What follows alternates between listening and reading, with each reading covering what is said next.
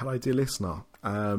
This week we should have had a Diz After Dark episode out, which had myself, Chris, and Amanda discussing the Disney listener questions. We never got a chance to do it. Unfortunately, holidays and other things got in the way. So apologies for that. To make up the shortfall, because we're not able to record a Diz After Dark while people are away, I got together with my good buddy and best pal in real life, Y2, and recorded a Pub After Dark, something that we haven't done for a good few months. So there's talk of the World Cup, there's talk of wrestling, there's talk about films, there's talk about me being racist for saying the phrase people of colour. So if that sounds like your kind of thing, here is the episode. And if not, try it out. And if it really isn't your cup of tea, Diz After Dark will be back next week. So enjoy it in the meantime. Howdy, Diz After Dark listeners. Toy Story Land is opening up at Hollywood Studios on June 30th. Book now for some great summer deals and to see what's new. Take a ride on the Slinky Dog Dash coaster, ride the alien swirling saucers with the kiddos, enjoy a new third track on Toy Story Mania, and grab a bite to eat at Woody's Lunchbox.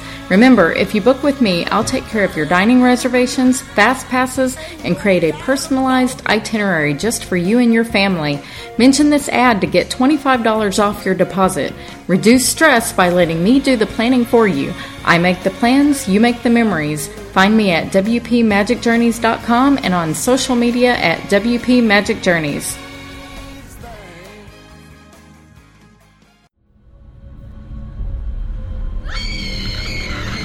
Diz After Dark podcast is sponsored by HHNUnofficial.com, the home of Halloween Horror Nights news and rumors all year round. Find us on the web at www.hhnunofficial.com. So stop the fog machines and clear the cobwebs. It's time for another episode of the podcast that's nearly the same as all the others.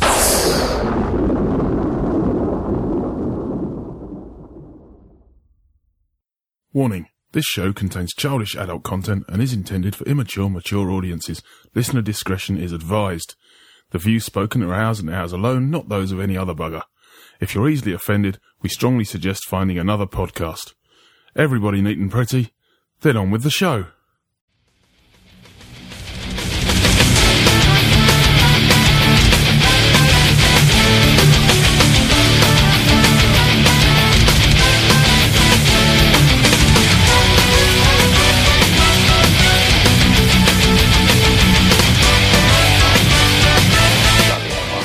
Working now. Are you working now?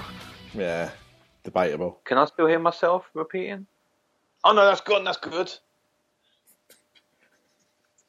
You know when you can just hear yourself talking back, and I hate the sound of my voice, so that's the last thing I need to hear right now. Is that why I don't listen to any of the podcasts that we do? What, you listen to it? Someone has to. Anyway, how long's it been? It's been, isn't it June we last got together? What are we talking about in what terms of length? What, since I spoke to you, or since we were recorded, or since we recorded. Since we recorded. The listeners only care about when we last recorded. Oh, okay. I love how you plural listeners. We do have more than one listener. Who? I don't know, like, the last episode got over 1,000 downloads. 1,000 downloads? There are 1,000 people that need to question what they're doing with their own time. In my opinion, they're spending it wisely. Am I able to turn heel on our audience? I feel like I said that with a bit of a cold.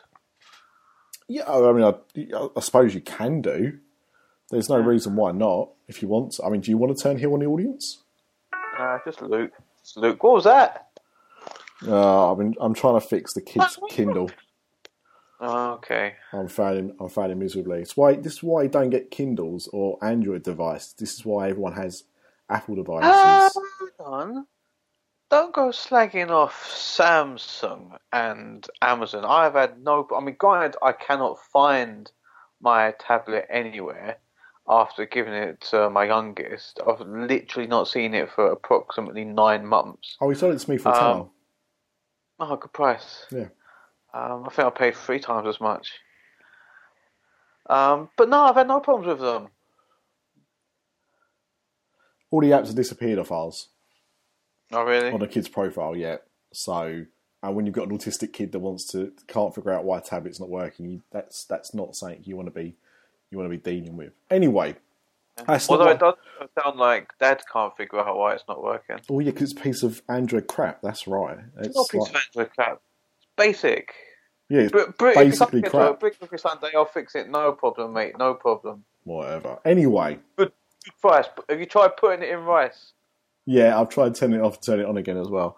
Anyway, the fact is, people are not listening. Well, people are or will be listening to this when it gets released about us talking about tablets, especially Amazon and Android tablets. Have you ever taken any real drugs, Soap Dish? I'm addicted to Sudafed, like really badly addicted to Sudafed. What, like really badly? Yeah. What is Sudafed? Is that the one that makes you go to sleep, or the one? No, Sudafed is the decongestant. It when you've got like a blocked nose, you're only supposed to use it for 3 days in a row. I believe that's what Michael Caine said in The Italian Job. He was only supposed to use the Sudafed for 3 bloody days. No, Michael Caine said it in The Italian Job. Shut up. But I've been taking it for about 9 years. So 9 years. Yeah, I've got a really bad problem, but doctors don't really want to operate on it. So yeah, I've really got to go and see the doctor again. Anyway, was that drugs you meant, or did you mean hardcore drugs? Yeah, like hardcore drugs. Back in the day, I used to. Wait, hold on. You're saying back in the day, like you had a wild spell. Go on, tell me about all of your hard drugs. I used to smoke weed. That's not a tablet. Since when was weed a tablet? You said hard. You said drugs. No, I said tablet. Yeah, drugs. But it came from tablet. I did almost take an E once, and everyone that I was with had taken one, but I didn't. I got offered one, and I contemplated it, and in the end decided not to. So no, I've not taken any proper hardcore. I've seen people do nearly everything except heroin. I've been around people that've done, but no, I've never touched any hardcore drugs. Shall we? Like for a podcast, should we do a podcast where we just off our faces? I think we should do an what is it? LSD. I always said LED. LSD after dark. That is how lame I am. Can we take that LED that people used to take? Yeah, LSD after dark. There's a new podcast. Because the world needs is more podcasts on our network. Are people still taking cat? I think Paul Ross is. Oh, good. I don't know. I'll have to ask him. Anyway, so we've not been together. Like the last time we got together, we reviewed Deadpool 2. A film that I think it upset us that much that's why we've not recorded a podcast since then. That was the reason. Yeah, because it was so bad. So a lot of things have happened since we last got together, and so Do you have lamps that reflect on your television?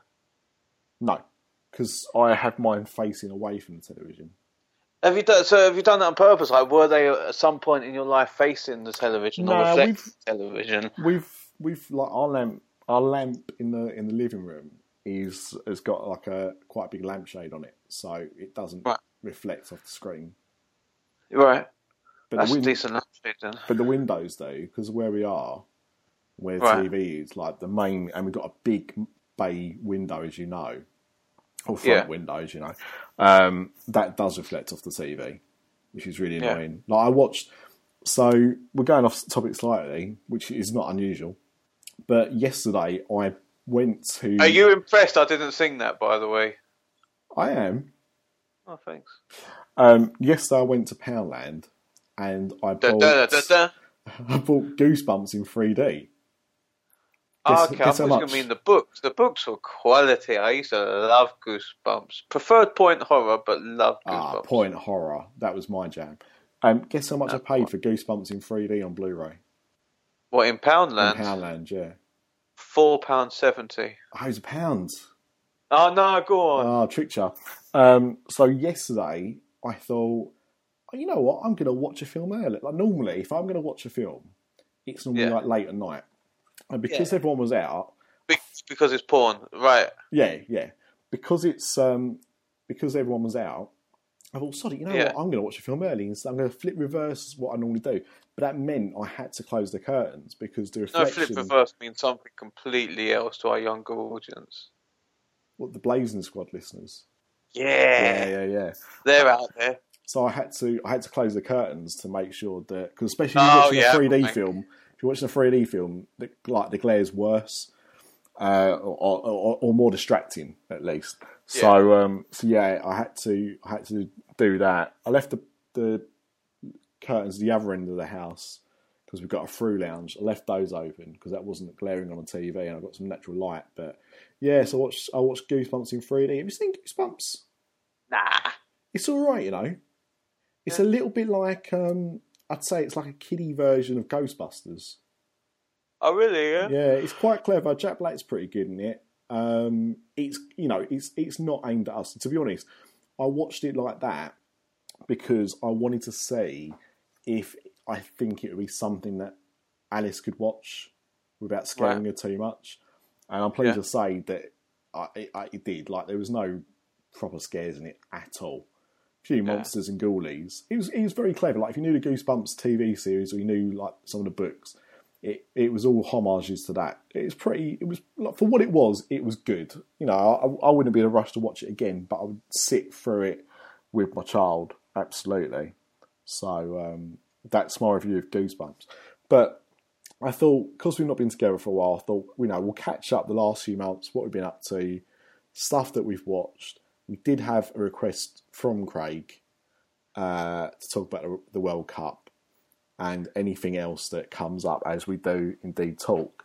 So I think that's how we should kick off. I think we should kick off with the World Cup. Get the football chat out of the way, done. Because the reason for Craig asking for this is because he loved your turn on his World Cup episode of his podcast so much that he wanted to hear your thoughts now reflecting back at the World Cup. Yeah, well, it was great.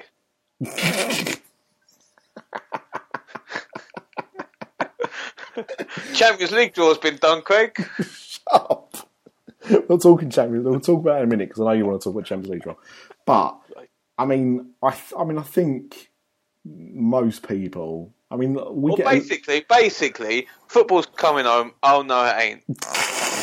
That's kind of it in a nutshell. Well done, the French. I would say.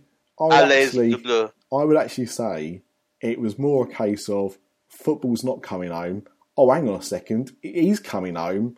Oh no, it's not coming home again. I think that's somewhat the World Cup because I think the expectation going in was that England were doing all right, but we don't do well at major tournaments. We haven't done well in major tournaments for like over 20 years. So I think the expectations are pretty low going into the tournament from an England perspective. But I think, in general, I think it was an enjoyable World Cup. Sometimes they can be a bit boring, can't they? Nah, great. Well, it was a great summer, wasn't it? Because as you say, like, nobody expected anything. There was the memes going around about football's coming home. And then we started to actually believe it was going to come home. But then the semi-final happened and England lost. But up until that point, 3-4 days before the final, it was wonderful. We had cracking weather, football was on, literally everything was beautiful. And the way England went out, it was a pretty decent way to go out because you wouldn't want to go out on penalties because all of that history. That's a horrible way to go out of a tournament because that's when you don't actually lose, you just lose on penalties. Yeah. So it's been a wonderful summer. The football hand in hand with the weather. There you go, Craig. Thanks. No, it was good. I mean, I think the stages were good for a change. Like sometimes they could be a bit wishy-washy, but like there wasn't many boring games. I think the whole tournament there wasn't many boring games. You usually have to sit for a couple of really dull 0-0 draws, but I actually think the tournament was pretty exciting. Yeah, I think for being in the moment and everything, like everything was great. There was a few dodgy ones and whatever, but the thing is, like now that we're so many months away from it, I'm struggling to remember who England were playing. It's too long ago. Let's move on. I do remember we played Colombia. Well, I had a bet on that one. I had a couple of players to be booked. I had both teams to. I think it was like Harry Kane to score. Hurricane? Two particular Colombians to be booked, and both teams to score. And Colombia equalised in the 92nd minute, which brought the bet up, which was 66-1. So I was happy that Colombia scored, but I would have been happy had they not. So everybody's happy, especially Trelaw. It's all coming out, Trelaw. Now, what we need to talk about, because it's on my telly now, I've got it on mute because I'm a professional podcaster. I know you know that. Yeah. But Naked Attraction, have you seen it? Well, I've not seen this week's edition, obviously, series linked. Yeah, good man. You love seeing a bit of Willie on telly. Good man. Absolutely. So, what I love, right, my favourite thing about it, because obviously I just love seeing a bit of Fanny on telly, but what I love is the excuses they come up with as to why they don't want the person. It's one of my favourite things on television. They're all so original. Because we're so English, we don't like to be rude. You know, it's up there with queuing.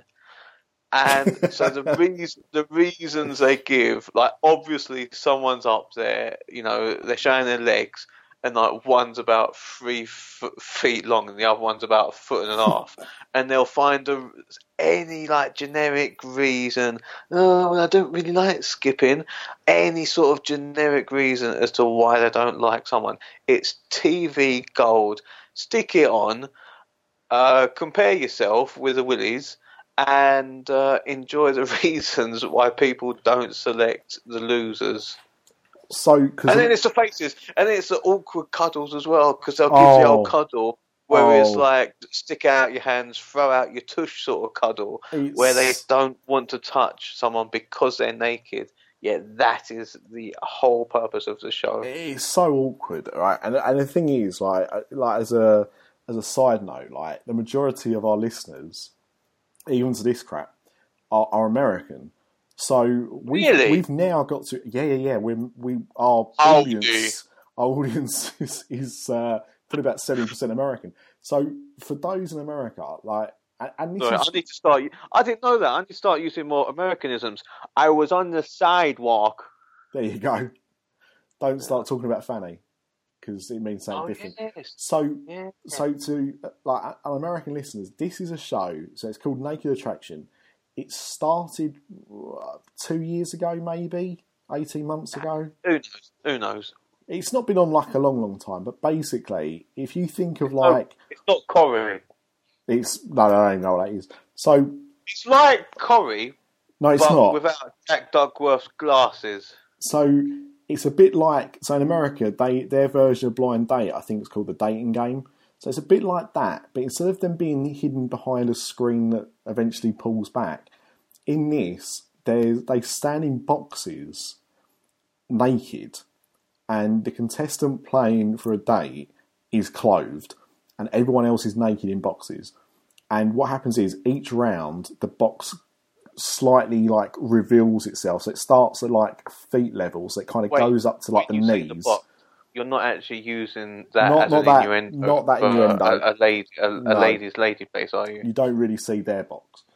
No, you do see their box. Like you see literal box. You see a bit bush. Not the English band. You get lips. Sometimes. Oh, yeah, actually, it depends on how they're trimmed. You're right. I love how they analyse them. They're like, yes, I do like to see a bit of a lips. Yeah, I do like a bit of an outie. And they're not talking about belly buttons. So every round, they have to, judged on what they can see of the naked body, they have to decide which one of the contestants they don't want to pursue any further. And That's it. And you get someone come out and they've got a right big dirty fairy minge, and they'll find some reason like, oh yes, I believe their knees were slightly a bit knobbly. Yeah, it's not because they've got wonky tits or something like that, which is what the actual answer is.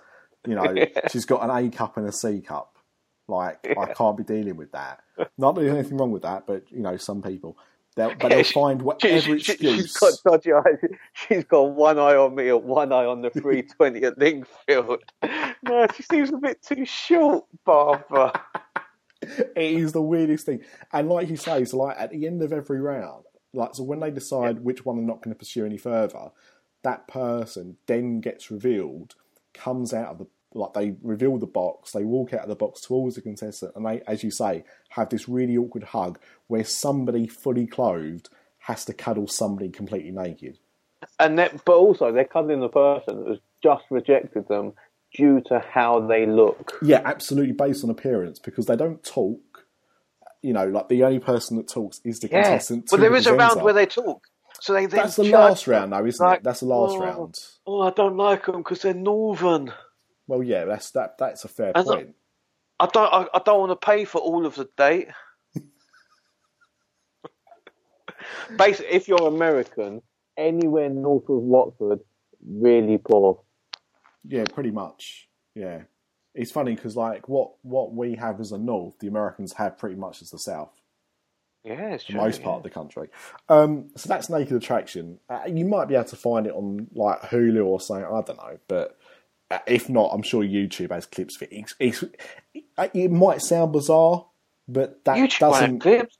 They can't show any bloody airy fannies. Yeah, they'll just blur it out. But, you know, it might sound bizarre to you, but it's not as bizarre as actually watching it. It's weird. And the worst thing is that it's an awful show, and yet, if I channel surf and I come across it, pardon the pun, I will stop and watch it. Yeah, man, it's quality. It's awful TV, but it's almost unmissable at the same time. It's very odd. So that's Naked Attraction. So, we've not spoken... we've been speaking at great length already. We've covered the World Cup and Naked Attraction. We do... I mean, we do actually speak outside of a podcast, which is good, because otherwise we haven't spoken since June, which is actually probably the last I spoke to my brother, the bastard. So he wish you happy birthday. He doesn't wish me happy birthday. Still hasn't asked me how my birthday was. Thanks a lot, bruv. Happy birthday. So, although he probably will listen to this, that'd be hilarious. I hope you feel guilty on your commute listening to this podcast. Where I've just outed you to all of our listeners for not even having the decency to, even now, 2 months after my birthday, actually ask me how my birthday was, give me a present, send me a card, whatever. It's good that you're able to forgive and forget. To be honest, at this moment in time, I think I might get a birthday wish from my bloody parents before him. Oh. Yeah, I see. Now, so the last film we reviewed was the... Oh, yeah. Is this a film podcast? Ish. I mean, it's a bit of everything. But film seems to be saying we'll talk about a lot. We'll talk about wrestling at the end, don't worry. We just did a bit of the World Cup for Clegg.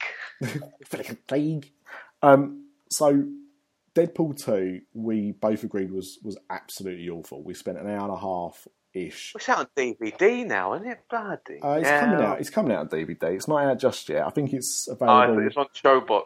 Might be on digital download. It's out in America, but we haven't got it over here yet. It is on Showbox. Other illegal streaming services are available. How do you feel about illegal streams, Soap Dish? You know what? This is my opinion of illegal streams, especially nowadays. Tell me your opinion of illegal streams. I don't care, and I'll tell you why. Because I pay for cinema tickets. So if I pay to see a film and then I decide to watch it at home, and I haven't paid for it then, well, I've still paid to watch it at some point. So therefore, shut up. Right, let me put this one to you. How do you feel about watching a movie on a stream on your phone. Yeah, I'm not a fan of that. Now, because here's the thing, right? I speak to my mate, and I think for 2 years I've said to him about going to cinema. It's not you, but you're not too far off him, to be honest with you. We have gone to cinema together this year, though. No, I know. That was an experience in itself. So, and now he watches these films on his phone, doesn't he? And he's gone to watch all these like absolute belter of movies that you think are like the pieces of art that you should go and really enjoy on the big screen. He watched like the Dunkirk on his blower. Yeah, it's like something like that. Or like even Infinity War on your blower, where like you're watching it, it's getting to the point of like he's not, his tears are not for himself. Where you get to that point in Infinity War, and he gets a message on WhatsApp, and it's like a meme or something. It's like, come on, mate, like how are you gonna like, you know, your phone's in front of you. The temptation to press the back button or whatever, the home button, to then go and check your messages, check notifications. Man, that's the whole beauty of film, is that you're able to remove yourself from the devices and every other interruption in your life and just go and enjoy yourself for a couple of hours. Well, we talked to me before. We talked about your cinema experience watching La La Land last year. And that's a belter, wasn't it? You know, what's a podcast? That was podcast gold. It was too short for my liking, all 4 hours of it. But I mean, the thing is, we've talked before, and we've talked privately as well about like etiquette in cinemas and stuff like that. And the one good thing about going to the cinema, unless you're sat with some scallies, is that the majority of the audience are there to actually be in the moment. And so, I mean, I'm somebody who will sit there during the trailers, normally because I've probably seen the trailers already, and I will sit there playing on my phone. I don't give two fucks about that. But once Cineworld have stopped trying to sell me the unlimited pass I've already got for the 5th time, then, and the film, you know, the BBFC thing comes up, phone's in the pocket, the Apple Watch is on cinema mode, I'm not getting notifications, it's not lighting up, it's not going to disturb anybody, I'm focused on the film. For the time that I'm there, that is it. And I mean, the thing is, like, you mentioned Dunkirk there. Now, that was, again, a film we talked about on that podcast last year. And it's not a film that I didn't enjoy anywhere near as much as you. But films like Dunkirk are the kind of films that you want to see in the best kind of experience. Now, you've got a decent-sized telly.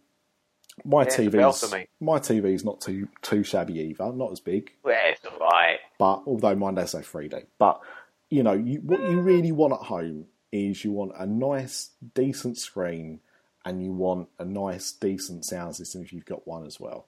That box I bought that was around yours when I bought it, that massive box, it's not bad. It's pretty good. It's no surround sound system, but it does give you a good sense of depth and sound in it. It's really good. But, you know, you want to sit there in the best quality and watch it as you can. What I've noticed recently is a couple of times I've watched streams of films, and legal ones, not just on shoddy little websites. And if you're watching a stream, even if it's supposed to be an HD stream, because of like how streaming works, streaming a film is not the same as watching a Blu-ray of a film or a DVD of a film. A Blu-ray always looks better than a 1080p stream of a film. Like if I'm watching something on Netflix, it looks good. But if I was watching that same film on a Blu-ray disc, it would look better. Yeah. That's just it. And I've got a decent internet connection. You've now got a decent internet connection. But just because of the amount of data they can have on a disc, it doesn't get as compressed. So it is going to look better. And I think it's a real shame that, you know, you're getting... I mean, films obviously still come out to buy, and there's no sign of that stopping anytime soon. But sales of DVDs or Blu-rays, you know, every year go down whilst people buy digital copies of stuff. But they just don't look as good. And on top of that as well, my big row with things like the iTunes Store or Google Play or anything like that, you've got your account there, yeah? Where you can buy your films. If you die, that's it, it's gone. You own those things for as long as you have the account. You can't transfer that to somebody else. You can't, in your will, leave your movie collection that you spent the last 30 years buying to your kids. Bruce Willis, and the only decent thing he's done for the last 25 years, is trying to mount a court case to Apple at the moment for that exact cause. Because because he's turned around and said, I've spent, thousands of dollars on music, on films. But the Apple terms and conditions are, that is your account. You can't share that unless you've got a family sharing account. And once you die, that's it. Oh, wow. And even if you buy, I've bought films before on my TV service. And if you look at the terms and conditions of that, you have them while they have the license, which is normally about 20 years. Now, don't get me wrong. In 20 years, we'll probably all be doing other stuff as well. But if you go and buy a DVD or a Blu-ray, that is yours and you've got that. And as long as you've got equipment that plays it, you've got it. You've bought the license for it. But if you buy a stream of something, you've got that until their license expires. And you're paying the same price. And it's a lesser quality. So why are we going down this route now where this is seen as the future? Craig is the kind of person who every time he goes to the cinema will come out and will buy that film on iTunes. Like he'll pre-order it on iTunes. Oh, does he? Yeah. Yeah, he loves that. See, I never see the point of pre-ordering, because if you're gonna buy it, then you just buy it, don't you? Like when it comes out, like I never understand the point of especially because you buy it and it's just cheaper in Asda or something or whatever. I never see the point of pre-order. Well, this is fairly often now. Lindsay's bought an album. She will buy albums. She doesn't like having CDs, even though she's got a CD player in the car. So she'll buy an album she wants on iTunes. So I think she might have bought Liam Gallagher's album or something. And I said to her, how much did that cost you? And she was like, $12.99. It was 10 quid in Esther. She went, yeah, but it's on my iTunes. I went, yeah, but if you bought it from Asda, you'd have had a CD, you could have played it in the car, you could have stuck it in your iTunes library, streamed it whenever you wanted to, and it's cost you less money. Yeah, but you know what? It's because we've all become so lazy, it's a process. It's a cheaper process because we've got all these CDs, but we don't own a CD player. We could put in a Blu-ray player, but we haven't. For 8 years of owning a Blu-ray player, we've never played a CD in it. And it's a process of getting home and then putting the CD into the computer or laptop or whatever. And a lot of laptops now don't have CD players or CD or CD drives. Yeah. And it's putting the CD into the drive to then download it onto your iTunes. Just become lazy. It's if there's something so many processes now, there's someone who will do it for you, and there's so many things like that. If I know you say you're very good at it, and you are, but if you don't know what film or what TV program you've seen someone in, you just Google it, and there's just so much of that nowadays. Where you think, okay, I'll spend, or ordering stuff online, you can pay for it, it's free shipping, and it saves you time of going out trying to find it. It might be more expensive online, but it just saves you the time and effort of trying to find it elsewhere, and you get it delivered straight to your house. Yeah, and it's true. I mean, I'm a big, we're both, I think, big users of places like Amazon, even though we don't agree with their tax policies, but no, wait. Don't tarnish me with caring about tax. I don't care about tax. Always I read in the news about it, didn't pay tax. I don't care. I'll pay it. I won't knock it. But if someone else is choosing not to, well, that's up to them. I don't care. Yeah, but I think the problem... It's not going to stop me from paying tax. No. It's not going to make me feel bad about paying... I mean, no, but that's not the point. That's not the point. But it's not going to make... It is a point. No, it's not. I don't care about tax. Right. You're saying this is don't why. agree with the policy. I don't care about no tax. This is why you should care. I don't care what tax even pays for. This is why you should care. Right? I don't care. Why should I care? Why should I'm just going to tell you. If you shut up, I'll tell you. Whatever reason you're about to tell me, it will not change my perspective of tax. Okay. Let's go back in time 10 years ago, right? You used to go to Romford. You used to have HMV. You used to have Virgin Megastore. Go in there, buy CDs, buy DVD. By the way, do you call it WH Smith or WH Smiths? WH Smith. But like, if you say you're going to Smiths, then you know that you're going to WH Smiths, because sometimes you drop the WH. And it's even more confusing now because you've got a toy shop called Smiths as well.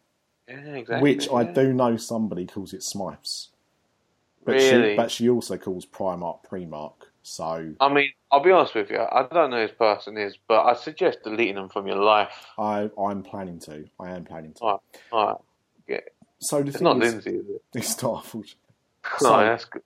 That's an unfortunately. So I said she won't listen to this episode. It's fine.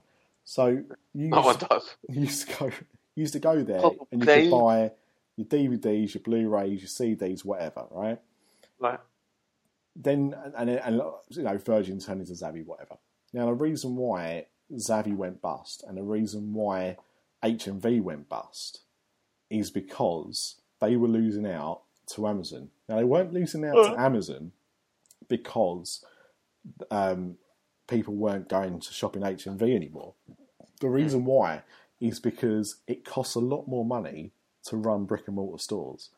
And because of how HMV and most high street stores, not all of them, but nearly all of them, are run, is that they have to pay their corporation tax.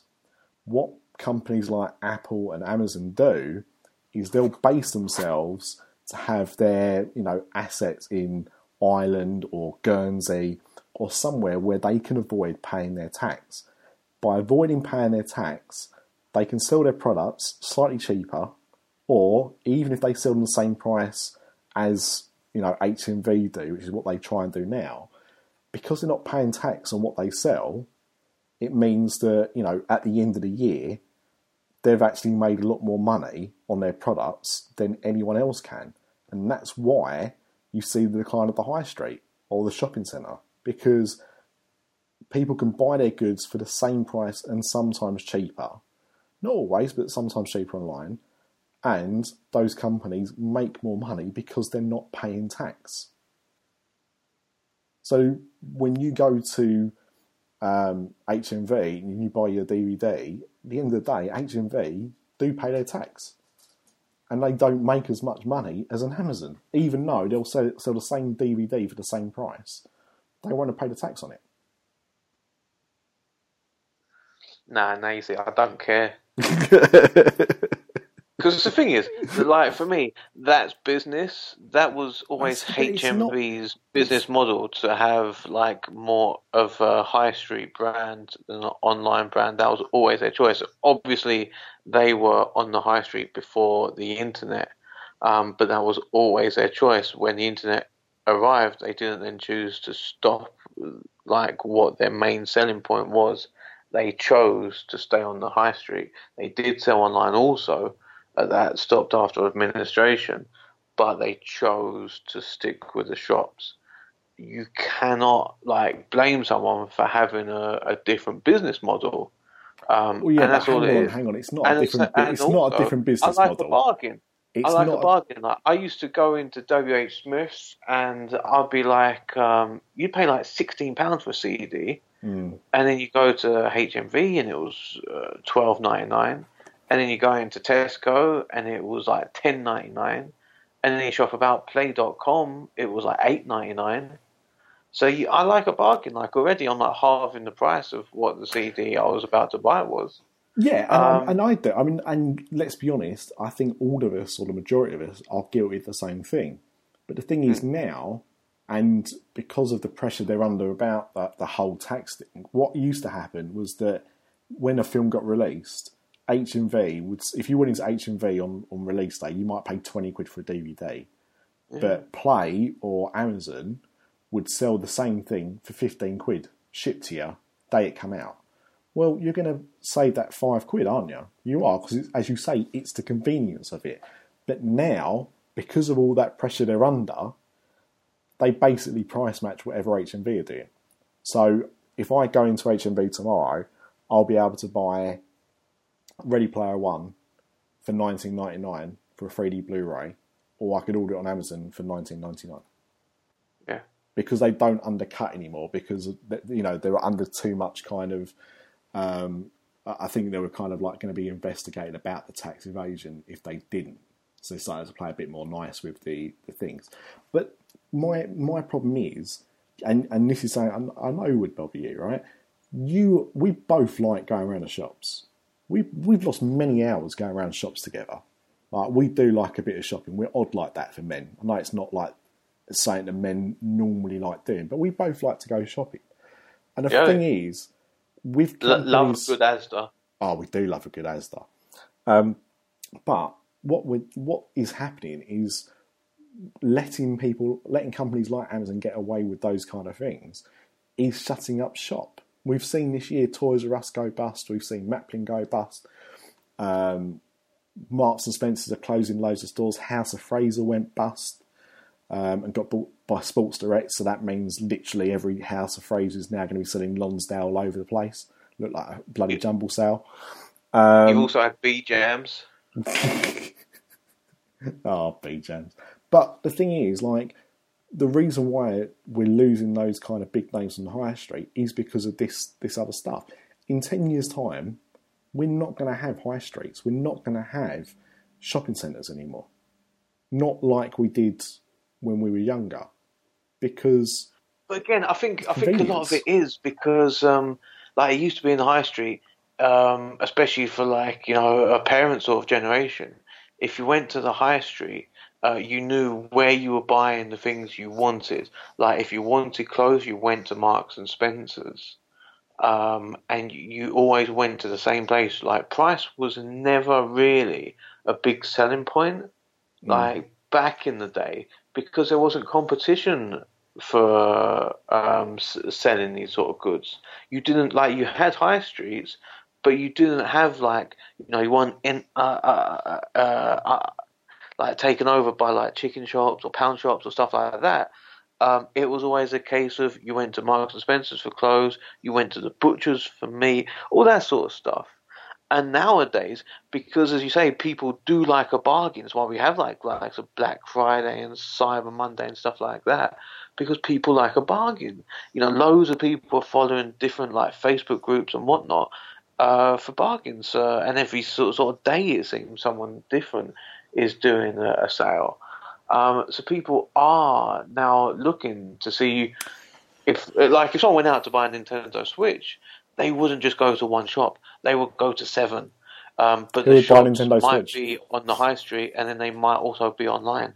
And then look to see if it was worth saving on postage and packaging by buying it in the shop. And I mean, the other thing as well, and we will get back onto the original scheduled programming shortly, but the other thing as well is that when we were younger, and like you say, like, you know, it wasn't so much about price. The problem is that living costs have gone up tenfold, and wages haven't followed in the same line of inflation. I think it's something stupid like the cost of living over the last 10 years has gone up about 30%, but the actual rate of payment has gone up about 4.5%. So there's now this big disparity between how, you know, what disposable income you have. Now, we had loads of disposable income 10 years ago because neither of us had a mortgage. But, you know, it's those kind of things. It's not just because of that. You know, I was having this discussion actually with Craig, and we were talking about when he bought his first house and how much he paid for it and how much houses are now. And how much his house would be. He never paid for it. He's a scouse who probably stole it. But do you know what I mean? Like, you know, and the thing is, like he said, I can't remember. I think it might have been like his house would cost like 50 grand. And he's like, yeah, but you know, that was 1996 when, you know, my wages were only X. And I said, yeah, but for you to buy that house now, how much would it cost you? And he went, oh, probably like near 200. I was like, right. And your wages have gone up because you've been working like longer than you've built a career for yourself, but your wages haven't gone up at that same speed. So if he was doing that now, he wouldn't be able to afford to do it.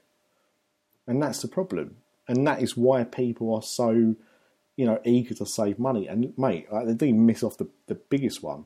We're now at a time when a pound shop disappears off the high street because it can't compete. A pound shop had to close.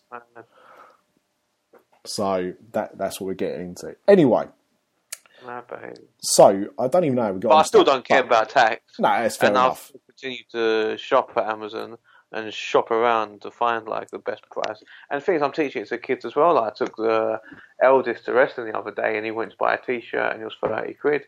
And I said to him, like, it's not a case of I'm telling you no. It's a case of I'm telling you not now, because the T-shirt was £30. But if you buy it online, like I think that day they were doing a 40% discount, so it would have 40% off of that T-shirt. So it's not a case of no. It's a case of knowing how much something is worth and how much you're willing to pay for something. I had a similar thing when we went to see the Muppets, which was bloody awful, by the way, but we'll talk about it in a bit. God, are we going to have to?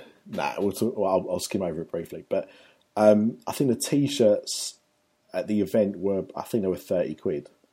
And it was like a Muppets at the O2 T-shirt. But yeah, that's the thing. Like, you expect to pay £30. Well, no, see, the thing is, I maybe that's because 5 years ago a tour T-shirt would cost you 20 quid. You know, if that T-shirt was 25 quid, I probably, and I know we're arguing about a fiver, but I think if it's 25 quid, you think, okay, well, it's been made for this event. You know, that T-shirt, you know, on the high street would have probably cost you about a tenner. You know, it's a special print for the thing. You know, they're going to charge you a bit more, and, you know, the venue fees, blah, blah, blah. 25 quid would have been a lot, but I would have like swallowed it. But I thought 30 quid, I was like, no, I can get like 2 or 3 decent T-shirts for that. It's going to be a crappy T-shirt.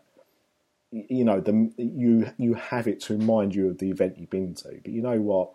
You're going to remember the event anyway. So we didn't get one. That's it. I think it's all like it's all on like the event and how much you want it, how much you need it, and how accessible is it. Like, because with the wrestling event, he was wearing a wrestling T-shirt. He's got wrestling T-shirts. We can easily go online and buy a wrestling T-shirt. If it was to be a band T-shirt and the band don't really, you know, they're not an English band, they don't really have a merchandise part of their website. You can't, but they're not sort of band like the Ramones where you can buy it in Topshop or H&M. So it's a case of like, well, you see a band and that's the event, and you think, well, yeah, I'll pay 30 quid because I'm not going to find this T-shirt anywhere else. I can't go online and see how much it is because you can't buy it anywhere else.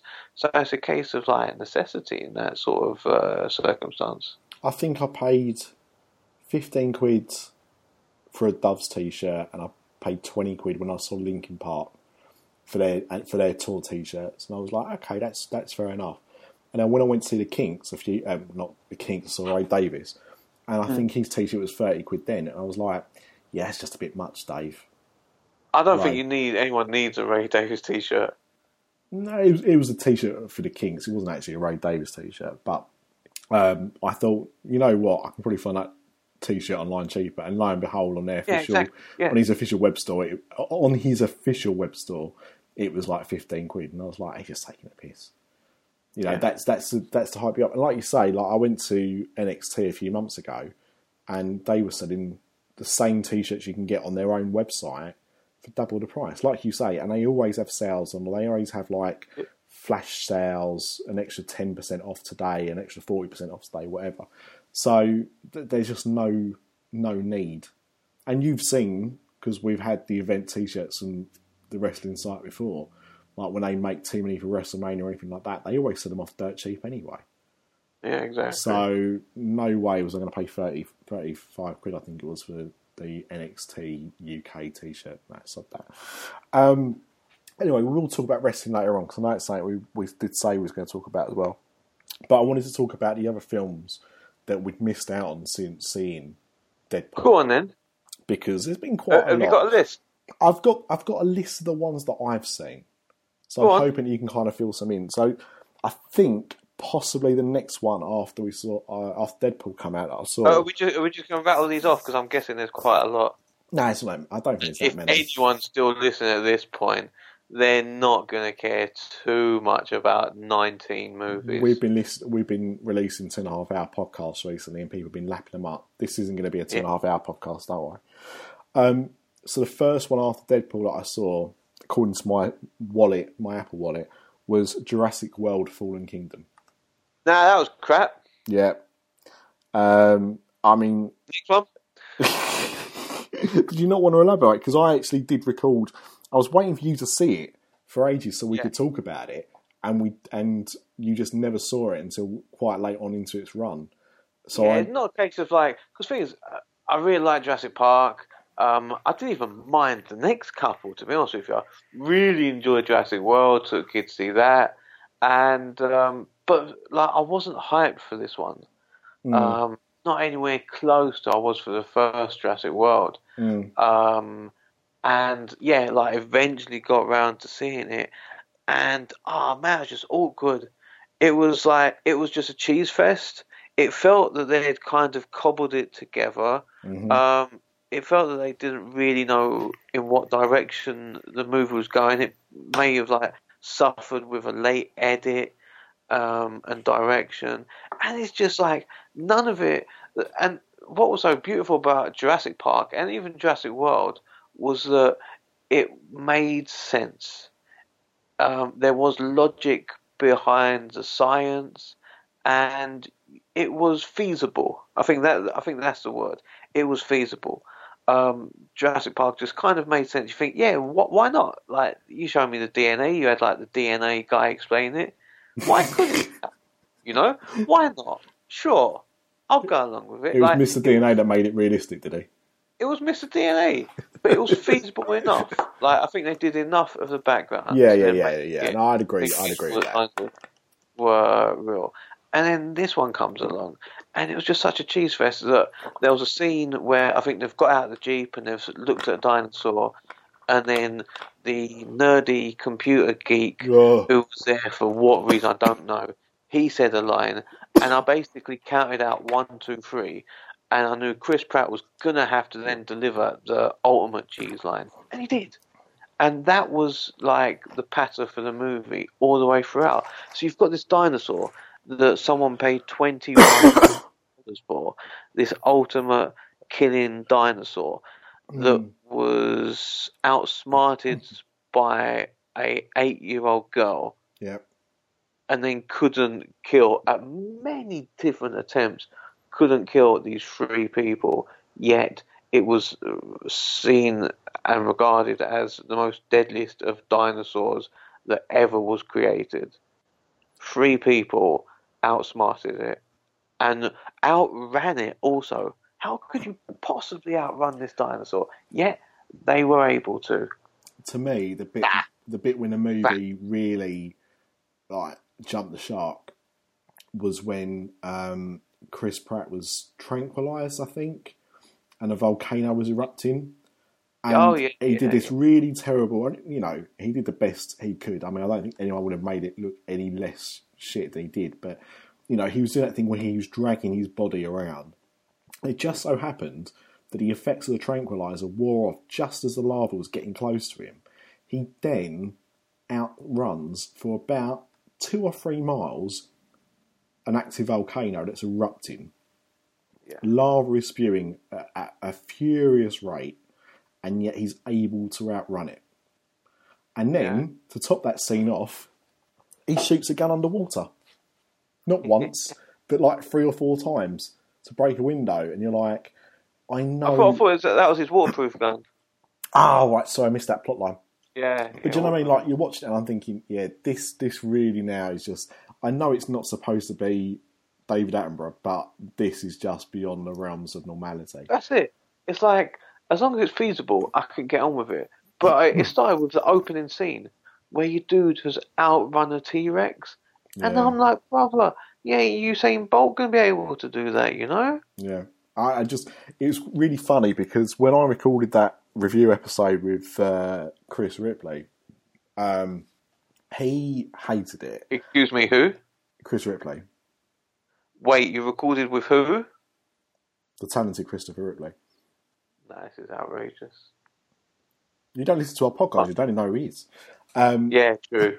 But you recorded without me, that's outrageous. Well, that's because you weren't watching the film. I wanted to get the review out before it came out in America, because we got the film 2 weeks before it came out in America for some bizarre reason.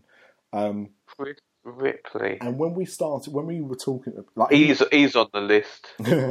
Now, when he said, like, I want to talk about, can we record the podcast? I said, yeah. I thought I was gonna be defending Jurassic World: Fallen Kingdom because he didn't like it so much.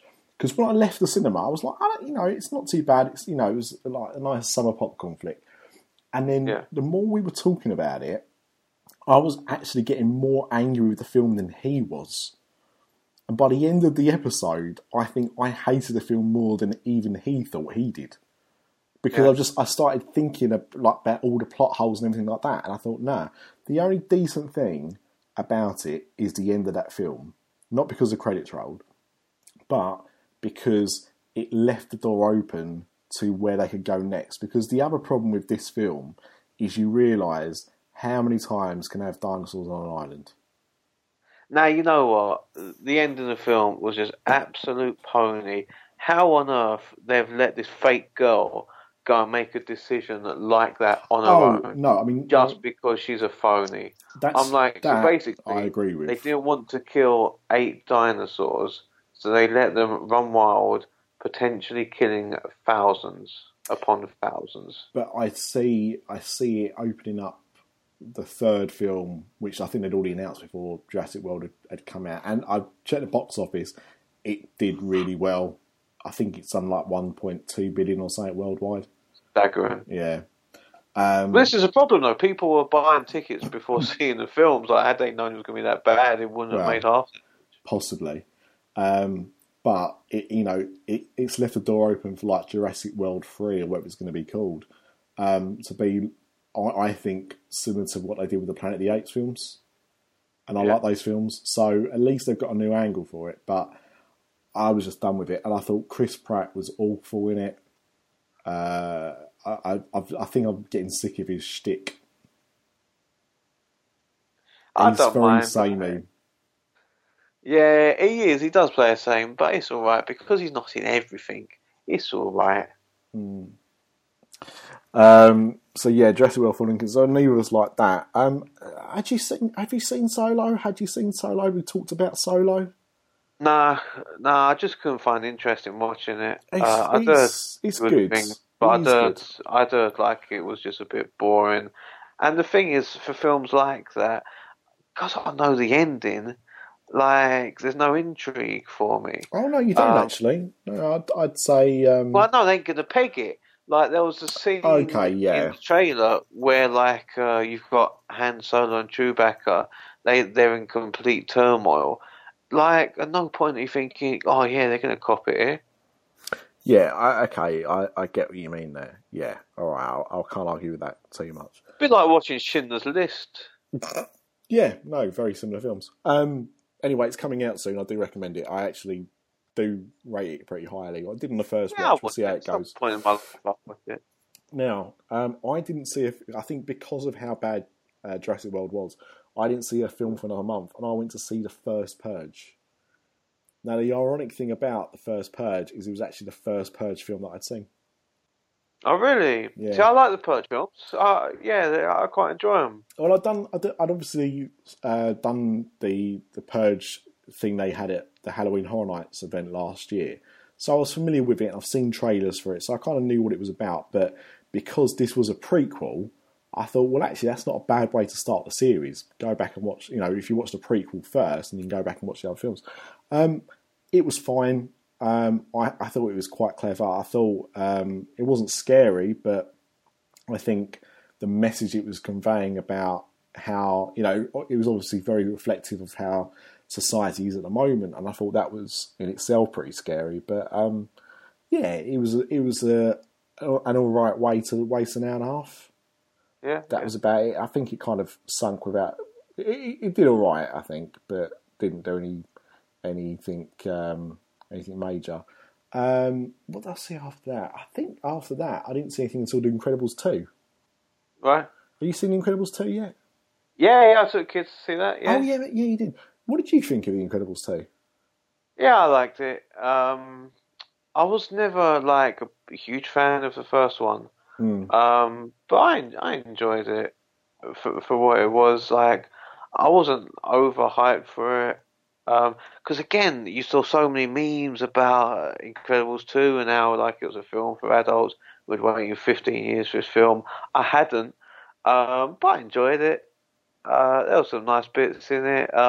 Predictable, and again, like I feel like I'm repeating myself on many podcasts, but again, they always want to put the woman to be like either the hero or the ultimate bad guy.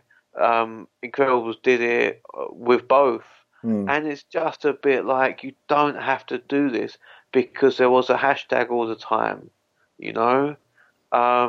It hasn't always got to be that way, and it kind of like it almost breaks that equality by overdoing it too much. It's how I feel when you watch like stuff like 8 out of 10 Cats now, and they have to have at least one woman on each team. Yeah. Because the thing is, I can't believe that's still a show, by the way.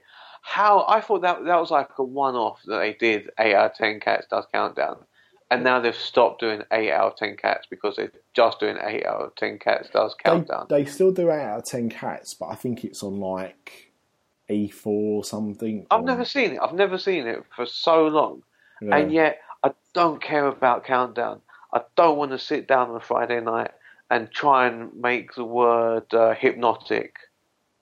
See, like we both sit there and watch that and quite enjoy it. It's funny enough to do it, but what annoys me with those shows now, as I said, is the fact that they have to have a woman on the thing. And the problem with that is what you end up doing is you know, some weeks you get women that are actually really funny because women can be really funny. But what can't. Not Amy Schumer. But what you also find is that you get women on there that aren't actually funny and not up to the standard that should be on a TV comedy panel show and are there just to make up the quota. And that just annoys me. That's not how it should be. Incredibles 2, I thought was bang average. Yeah. I thought it was the exact same film as the first Incredibles, but with the roles reversed. Yeah. It was almost like the story was almost identical. It's just they reversed the roles. I thought the baby was better in it because of him having, like, you know, them knowing about the powers now, so that led to some funny stuff. But I just thought it was very meh. And the fact that it's now become the biggest animated film of all time just blows my mind. I didn't realise it had. I heard it was the second over here. I presume it's behind Frozen. Yeah, I'm not I think it's either Frozen or Toy Story 3. It might still be. I think it probably will be Frozen now. It's been re-released a few times. But, yeah, I don't know if it's globally the biggest, but in America it's the biggest animated film of all time.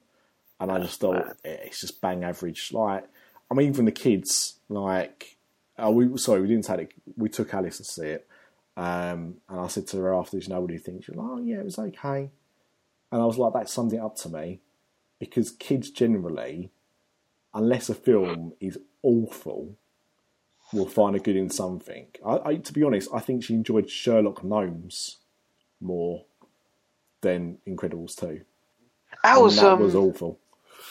That was a bit of a weird, short cartoon story before it, though, wasn't it? So, yeah, it's led to a lot of like debate on that because, like, Alice's best mate at school, when her parents took her to go and see The Incredibles 2, she cried. Like, the mum cried watching that short. The mum cried? Yeah. And I just was like, I just don't get why it's so upsetting to people.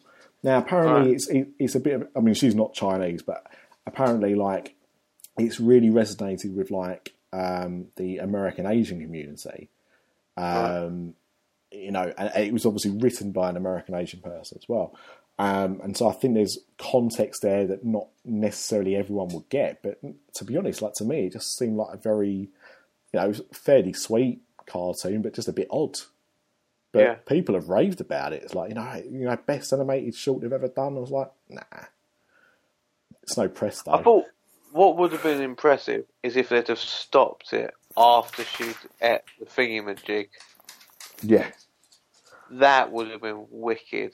Yeah. But then they like go back and he turns up and he brings her the food and they enjoy it, and then he goes off to college or whatever. So it kind of then makes sense for people watching. That would have been wicked if she just ate him and that's it. Roll credits.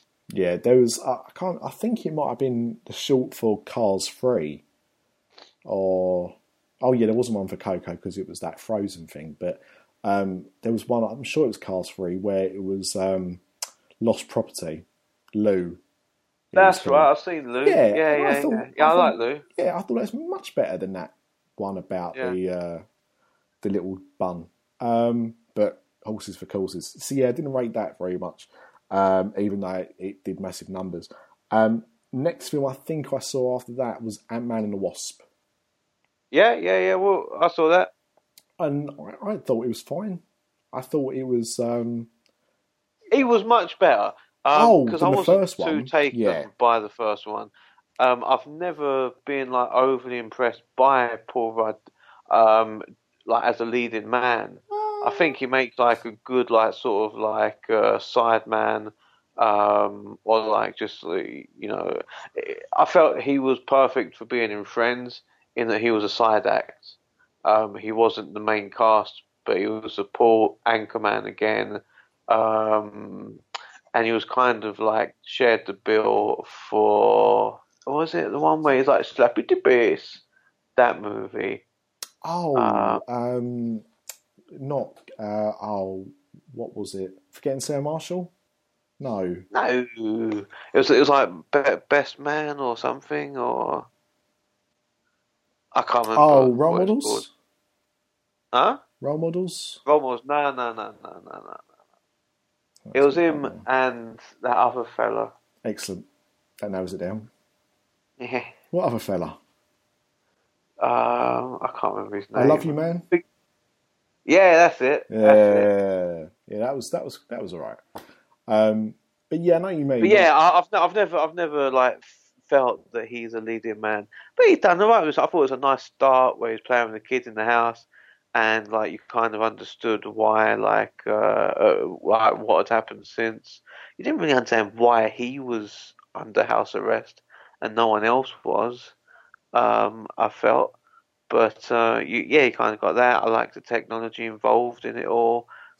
Ghost, again, like, because now I'm an advocate of a good bad guy. I didn't feel Ghost was a good bad guy.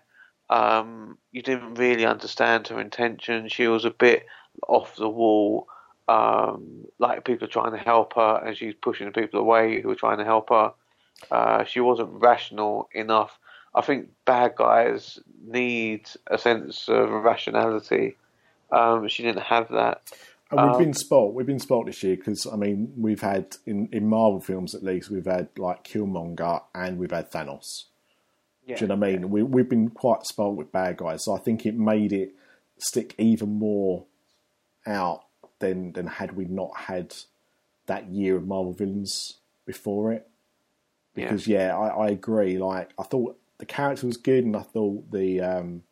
her powers were good and it was interesting, but it just felt a bit underdone, a bit underwritten. Yeah. But I think it was a much better film than Ant-Man overall. Oh yeah. I always good to see Michelle Pfeiffer in a film. So that was good. Again, good use of that de-aging process that they've kind of really perfected down at Marvel. Thought they all looked good, but. Yeah, and with that, so after what we were saying about, Incredibles and, the strong woman, and all this, I thought the Wasp was actually really good. I think the film was better because she was in a supporting role. Yeah, totally agree. Yeah. Well, I mean, like, I'll say supporting, like co-lead rather than the kind of, she felt like very much a bit part of the first Ant-Man. So I really think that she kind of like stepped up to the plate. Again, I think, as you say, because they didn't chuck it down our throats, the Ghost was a woman and Wasp was a woman, because it wasn't ever chucked down our throats. There was no problem with it. Michelle Pfeiffer comes along, not chucked down our throats and whatever. It was fine. you've not got to make a song and dance about, women being the heroines and the bad guys and whatever. So yeah, I enjoyed Ant-Man, but the end credits, man, what if they had admission fee for the end credit scene alone, wasn't it? Well, not the end credit scenes, but definitely the mid credit scene. Yeah, absolutely. Man. Yeah, very good, very good. What that really, I think, did a good job of doing was kind of bringing you up a little bit after the depressing end of Infinity War. So, that left you on a downer. That kind of picked you back up again. Sure, it dropped you back down at the end of Ant-Man, but I think it was good. And I think most people now, if you're into comic book films, are just chomping at the bit for Captain Marvel next year. To try and make some sense of what's going to happen in Avengers 4 that comes out about 6 weeks later. Captain Marvel, isn't that based in the 90s? It is, yeah. Yeah, so it's not going to be a straight immediate follow-up. No, but I think what you will get, or what I'm hoping to get from Captain Marvel, bearing in mind we've seen no trailers or anything yet for it, is that although, yes, it's in the 90s, the absolute end, spoilers for those that haven't seen Infinity War yet, and if you haven't, why?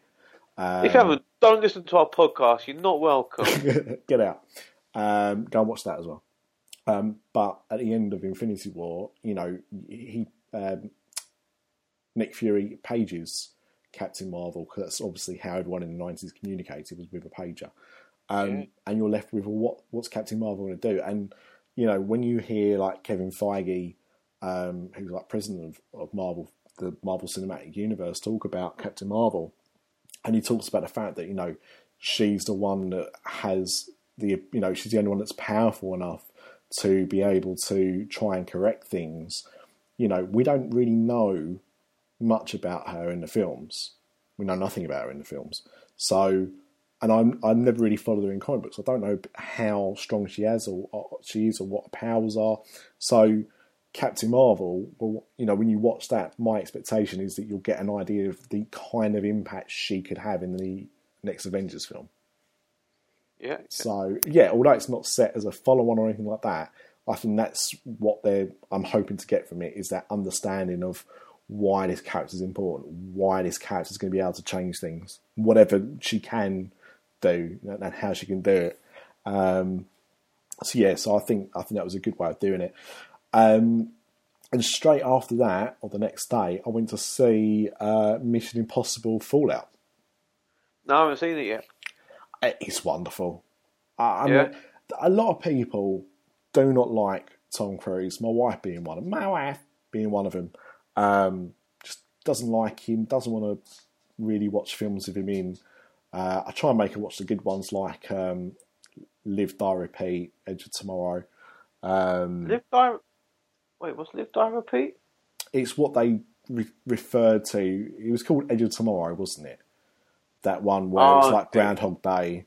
But when the film... That's not if you're talking about good or best Tom Cruise movies, that's not in the top 10. You are joking. Of course it is. It's not in the top 10. Not a chance. Brilliant film. What's in the top 10? Cocktail. That's a good... I'll put that in front of that. Oh, fuck off. Absolutely, I would. Absolutely. But anyway, I like the Mission Impossible films. Just because I'd watched it just before going to watch Fallout, I watched Rogue Nation. Now tell me, did Mission Impossible, what is this, number 19? Mission Impossible 19. Did this Mission Impossible, did it follow the tried and tested formula of every Tom Cruise movie? And this is coming from someone who likes Tom Cruise and likes Tom Cruise's movies. But did it follow the tried and tested formula of every Tom Cruise movie? What's the tried and tested formula? All right, so I'll do this for the previous Mission Impossible movies. Okay. Yep. He's a secret agent. He's a very good secret agent. He has a crisis in confidence. A beautiful woman comes along and restores his confidence.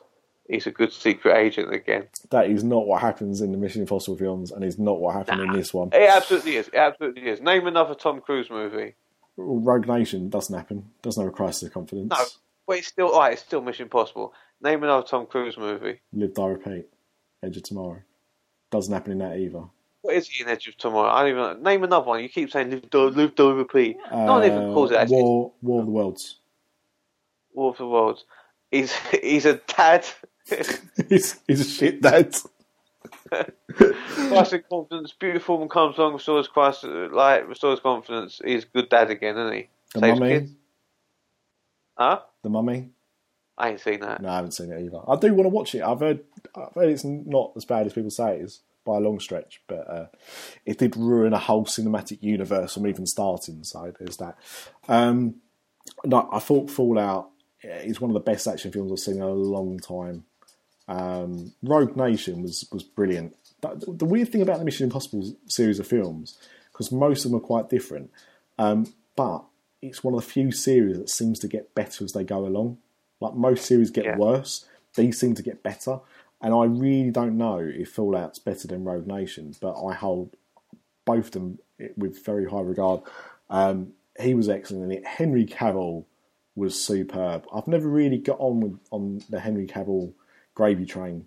I didn't really understand what all the hype was. He's a good Superman, and that's about all I can say. He's good in Man from U.N.C.L.E., if you've not seen that. I wasn't a big fan of the film. You're right, he's good in that film though, but I wasn't. I can't say I was really taken with it. I thought it was right, but that was about it. But in this, he's superb. The whole cast are good. Really great action sequences. You see the bit when Tom Cruise smashes his ankle. It's one of the main reasons to watch those films, to be honest, is the crazy stunts that he actually does himself. But no, it's one of the best summer action films I've seen in a long time. Not going to win any Oscars, but really, really enjoyable. And I'm glad it's doing so well. Well, it might now, though, mightn't it?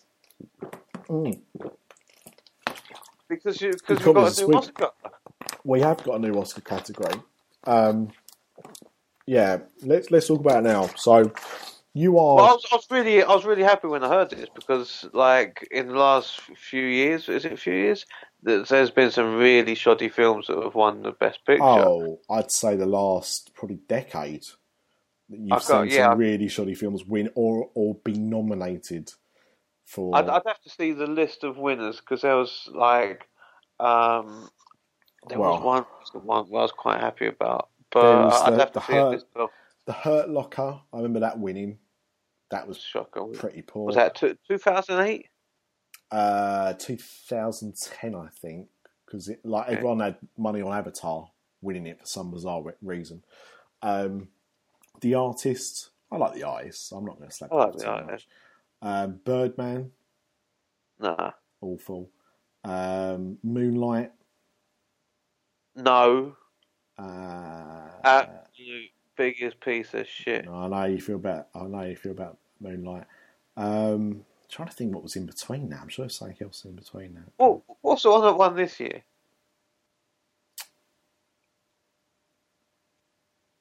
Was it Moonlight? It wasn't Moonlight this year, was it? No. Because Moonlight was the controversy, wasn't it? Yeah, that was last year. Shape of Water, wasn't it? Yeah. See? Forgotten already. Yeah. So now we've got an Oscar award where they're actually going to give it out to a film that people go and see. Yeah. And we saw, I thought Three Billboards was going to smash it. We saw both Shape of Water and Three Billboards. I like Three Billboards. And I thought Shape of Water was alright. I thought it was very well done, but I thought Three Billboards was a better film. Yeah. And yet, Lindsay watched both of them, didn't really rate either. Yeah. She really hated Three Billboards. Yeah, that's it. Like, people want to watch a film and be enjoyed by it. And it was Billboards was a bit arty in that sense. I really enjoyed it. But I can see why people may not. Yeah. So now we get an Oscar where, it's going to be a popular... I forget the category, but it's basically going to be given to a film that does well at the box office. Is it not like going to be viewer's choice or something? Is it not going to be like the Brits where they text? You can text in. It's not as MTV as that. No, but I think it's good. Well, you know what? I know why they've done this category and why they've done it now. I'm calling the winner for next year already. Black Panther. Go on. To go Black Panther. Not because I think it deserves it. I like Black Panther, but I didn't rave about it like a lot of people have done.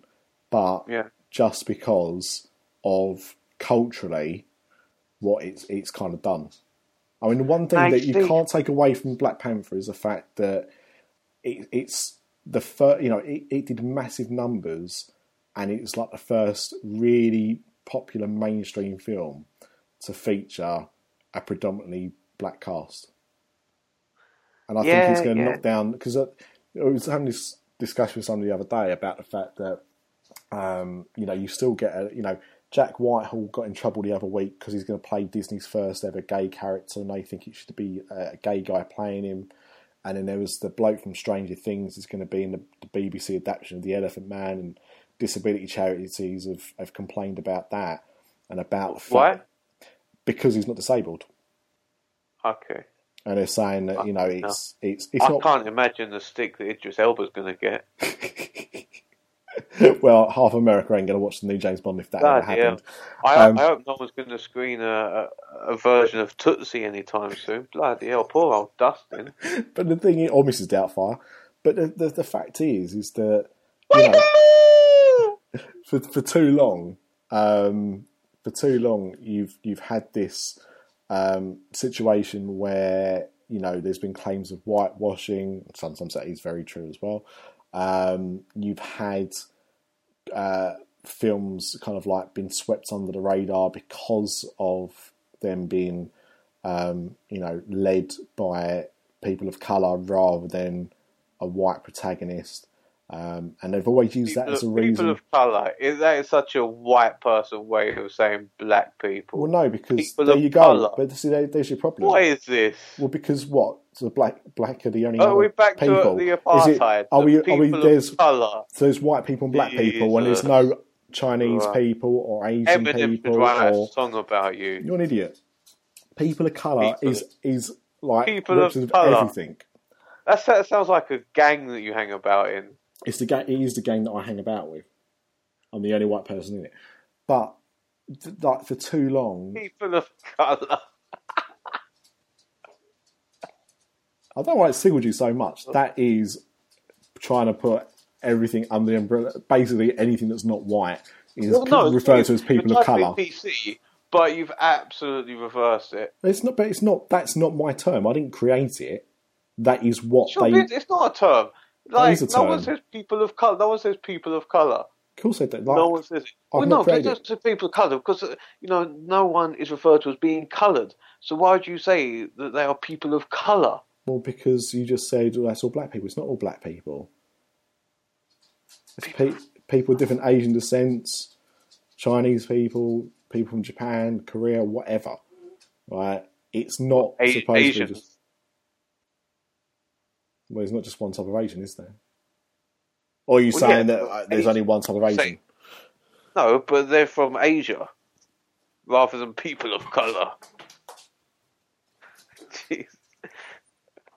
You've been watching too much 1980s TV. Must be. Go on, what's the next film you saw?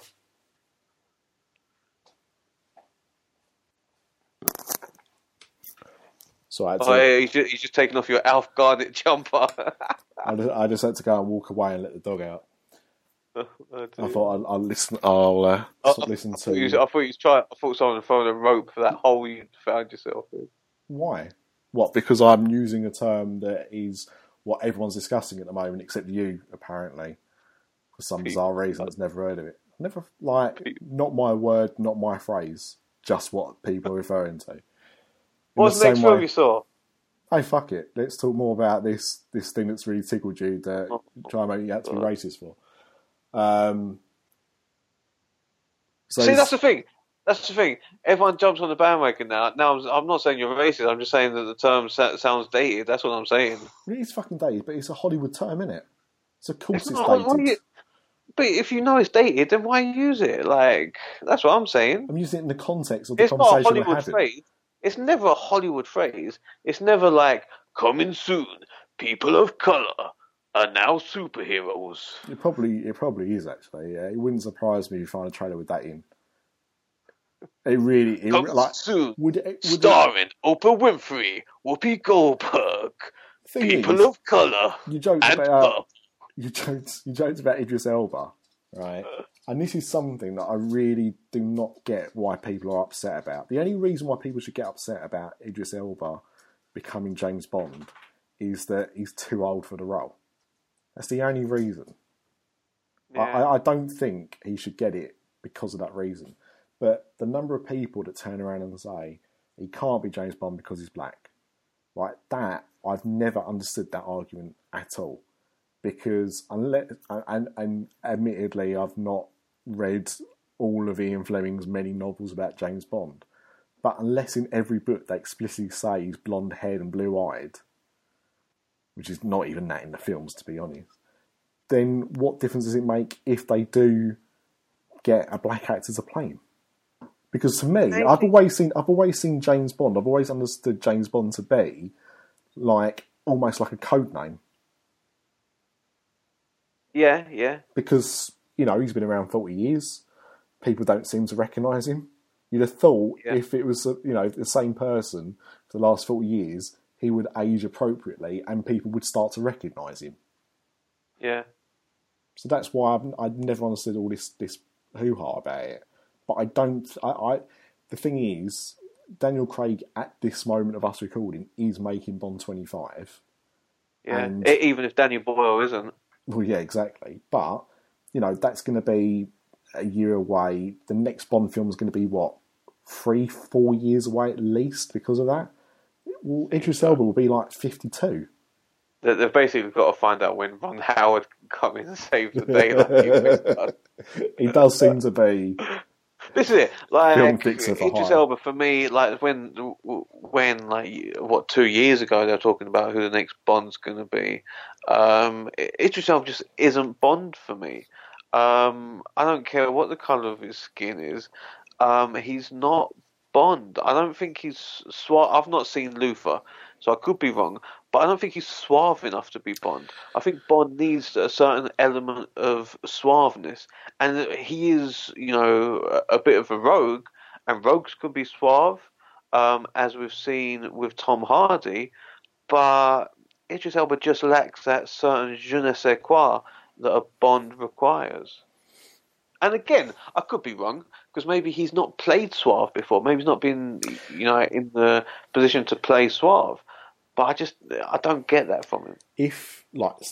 I agree. Like, if you've just seen, if your idea of Idris Elba is those Sky adverts, then I'm 100% on board that he's not the person to play Bond. I've seen him do other roles, and I think he's got a bit more character. And to be honest, when they announced Daniel Craig as being James Bond, a lot of people said the same thing.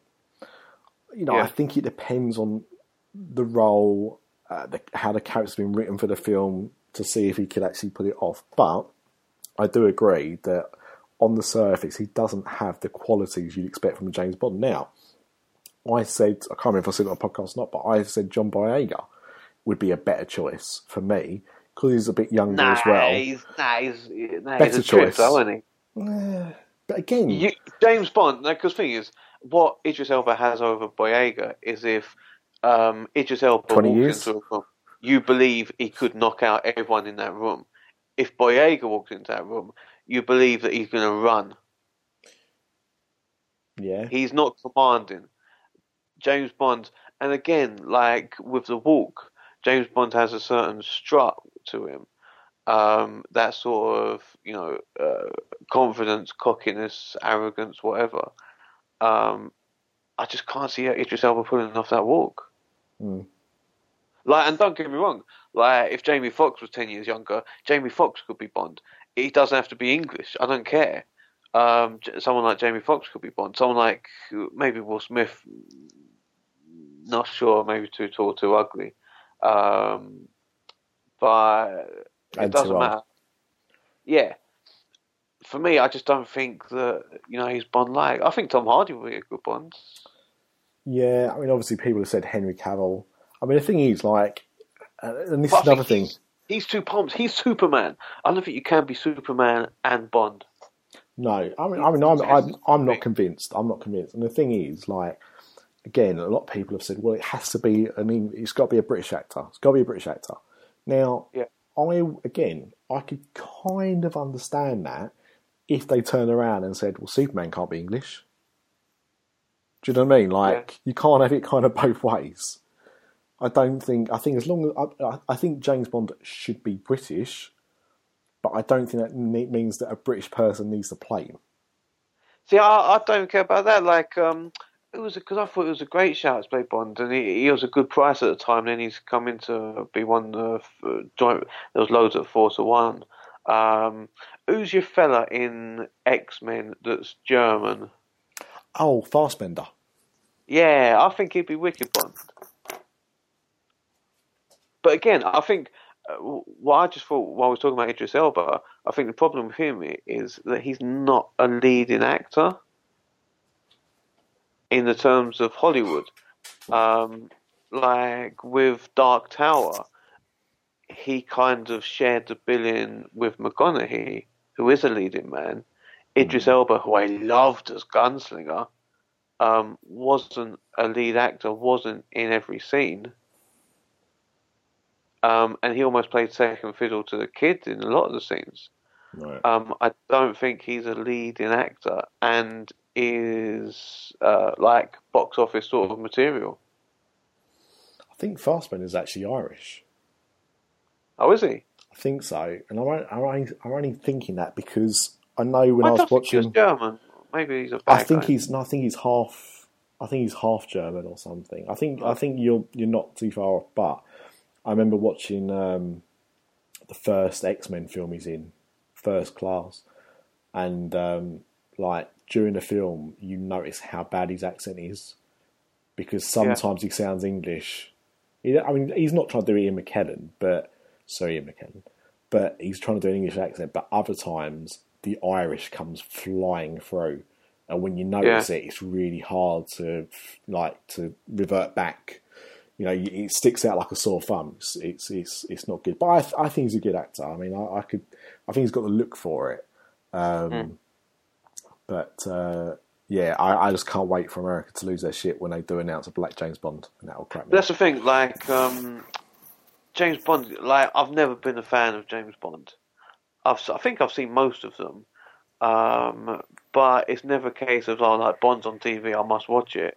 It was just something that was on when I was a kid and I watched, but never been a big fan. Like, never got what the hype is about with James Bond.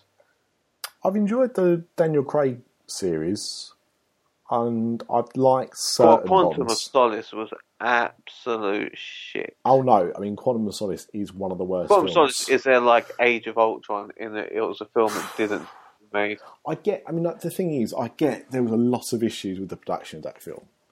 But they still released it. So, it still happened. They should have just scrapped it. It's awful. But Spectre's a good, one of the best, I think, Bond films. Casino Royale was good. And, Casino Royale was really good. No, sorry, I said Spectre. Casino Royale's the best one. Spectre's wasn't too bad, but Skyfall was the one. That one, I think, has been the best one. I think Skyfall was good. Casino Royale was class, because that one just brought Daniel Craig into it.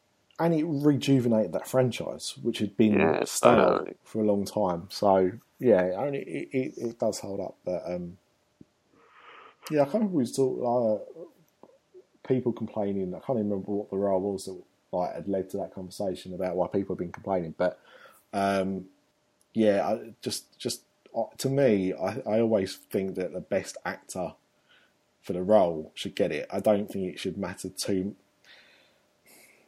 I don't think it should matter if the actor is of the right descent. And I don't think it should be given to somebody Look at you going all pissy. Now here's the thing, right? So you've got Robin Hood coming out later this year. Have you seen who's playing Little John? I did watch the trailer. Who is it?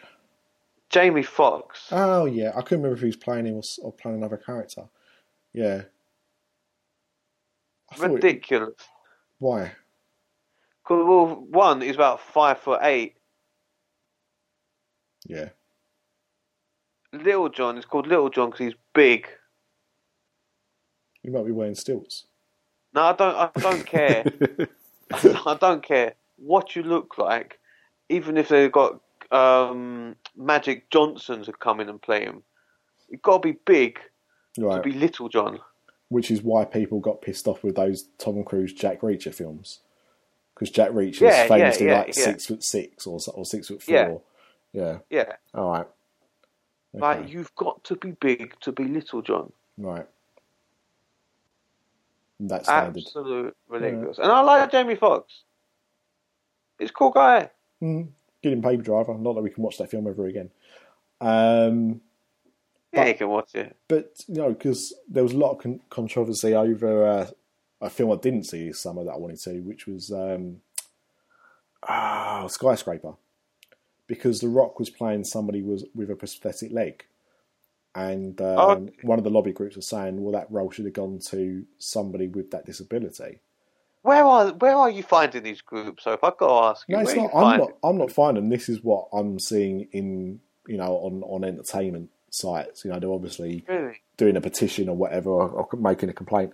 Now the thing is, and again, I don't know if I've said it to you in the podcast or said it to people. Everyone has just too much time to find gripes with anything.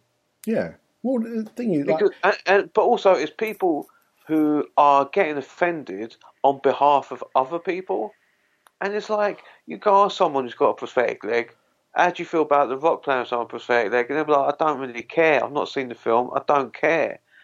But you'll take people up who have got able-bodied limbs who are getting offended on behalf of people who ain't offended.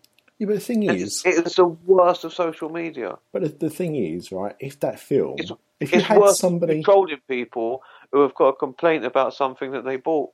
True. But the thing is, like, what would you have done? Like, if you're saying that if you're having a film made with somebody where the character's written to have like a fake leg, you can only have someone to do it. I mean, if Adam Hills was the star of Skyscraper, it wouldn't have been a $150 million budget action film. It would have been a $10 million. Altogether. Well, yeah, it would be, but it would be like a $10 million straight to DVD effort. Here's the thing, right? Because I'm guessing that film's a 12, right? Yeah, it is. Yeah. You're taking like a kid who's like recently been in a car accident, proper low on confidence or whatever, like, proper knocks him. He's having to now adapt and whatever, and he sees The Rock in the exact same position, I guess, as himself. Yep. That's got to do something for you, isn't it? Here's The Rock, the biggest man on any screen, and he's just like you. Be it in the movie, you're going to get something from that. Yeah. You're not going to think, oh my God, why didn't that go to someone who's got a fake leg? You're going to think, oh wow, The Rock's like this. I 100% agree. I 100% agree. That's how I see it. Surely, as long as the representation is positive, surely it can only be a positive. If he if he was doing a role like that and he hadn't done his research or he wasn't walking as somebody with that disability would walk, I'd kind of go, okay, I can see why you've got some things here. But generally, these things they try and make them, work with people that have had the condition or know about the condition or whatever it is, so they can get an understanding of what it must be like to have it. That's why it's called acting, because you're pretending to do something you're not. You can't just give film roles out to people because they tick the actual box of what that should be. The role should go to the person that's most appropriate for it. And if you can find me someone that's got one leg that's as big, as charismatic as The Rock is to headline an action film, he can have the role. But there ain't one, so tough titties. And the Jack Whitehall thing, the fact that he's playing a gay character and he's straight, well, that's been happening the other way around for years. I mean, even Will and Grace has done it twice now, with the lead actor playing a gay guy. I agree, because again, it kind of takes because he must be buzzing about getting such a big Hollywood movie, and it's probably made him feel less of a buzz about it. Oh, absolutely. But I don't think it's the fact that he's straight playing a gay character. I think it's the fact that he's straight and he's playing a camp gay character. I think that's the gripe. Yeah, but he is camp anyway. Yeah, I know, you know, maybe America doesn't know. But I think that's. I think it's the portrayal more than the orientation. But what portrayal? Because they've just but again, started they've not even seen filming the movie, so it's like well, they've not even started filming it. But again, it's people who ain't even gay who are getting swept up in this, and it's like, man, pick a side already, you know? Oh, so that's what we said. So the reason why I think Black Panther will be the one that gets that first Oscar is because of its importance culturally. Because hashtag people of colour. Hashtag people of colour. Because I do hope that with films like that, and also what's that one that's it's doing big numbers in America? Is it Crazy Rich Asians? Yes. Right. Films like that struggle to get made or struggle to normally get an audience because it's seen as an ethnic cast. Yeah. Don't shoot me down for that. It's, again, not a term I've come up with. That's a term that's a good one, mate. That's a good one. That's a belter. That's a belter, that one. But, you know, because these films have done so well, that, you know, I think the attitude with Hollywood has always been, well, people like white people, so we'll stick white people in our films, regardless if they should or should not have those roles. And hopefully now they'll start taking more chances in you know, trying to be more diverse. Yeah.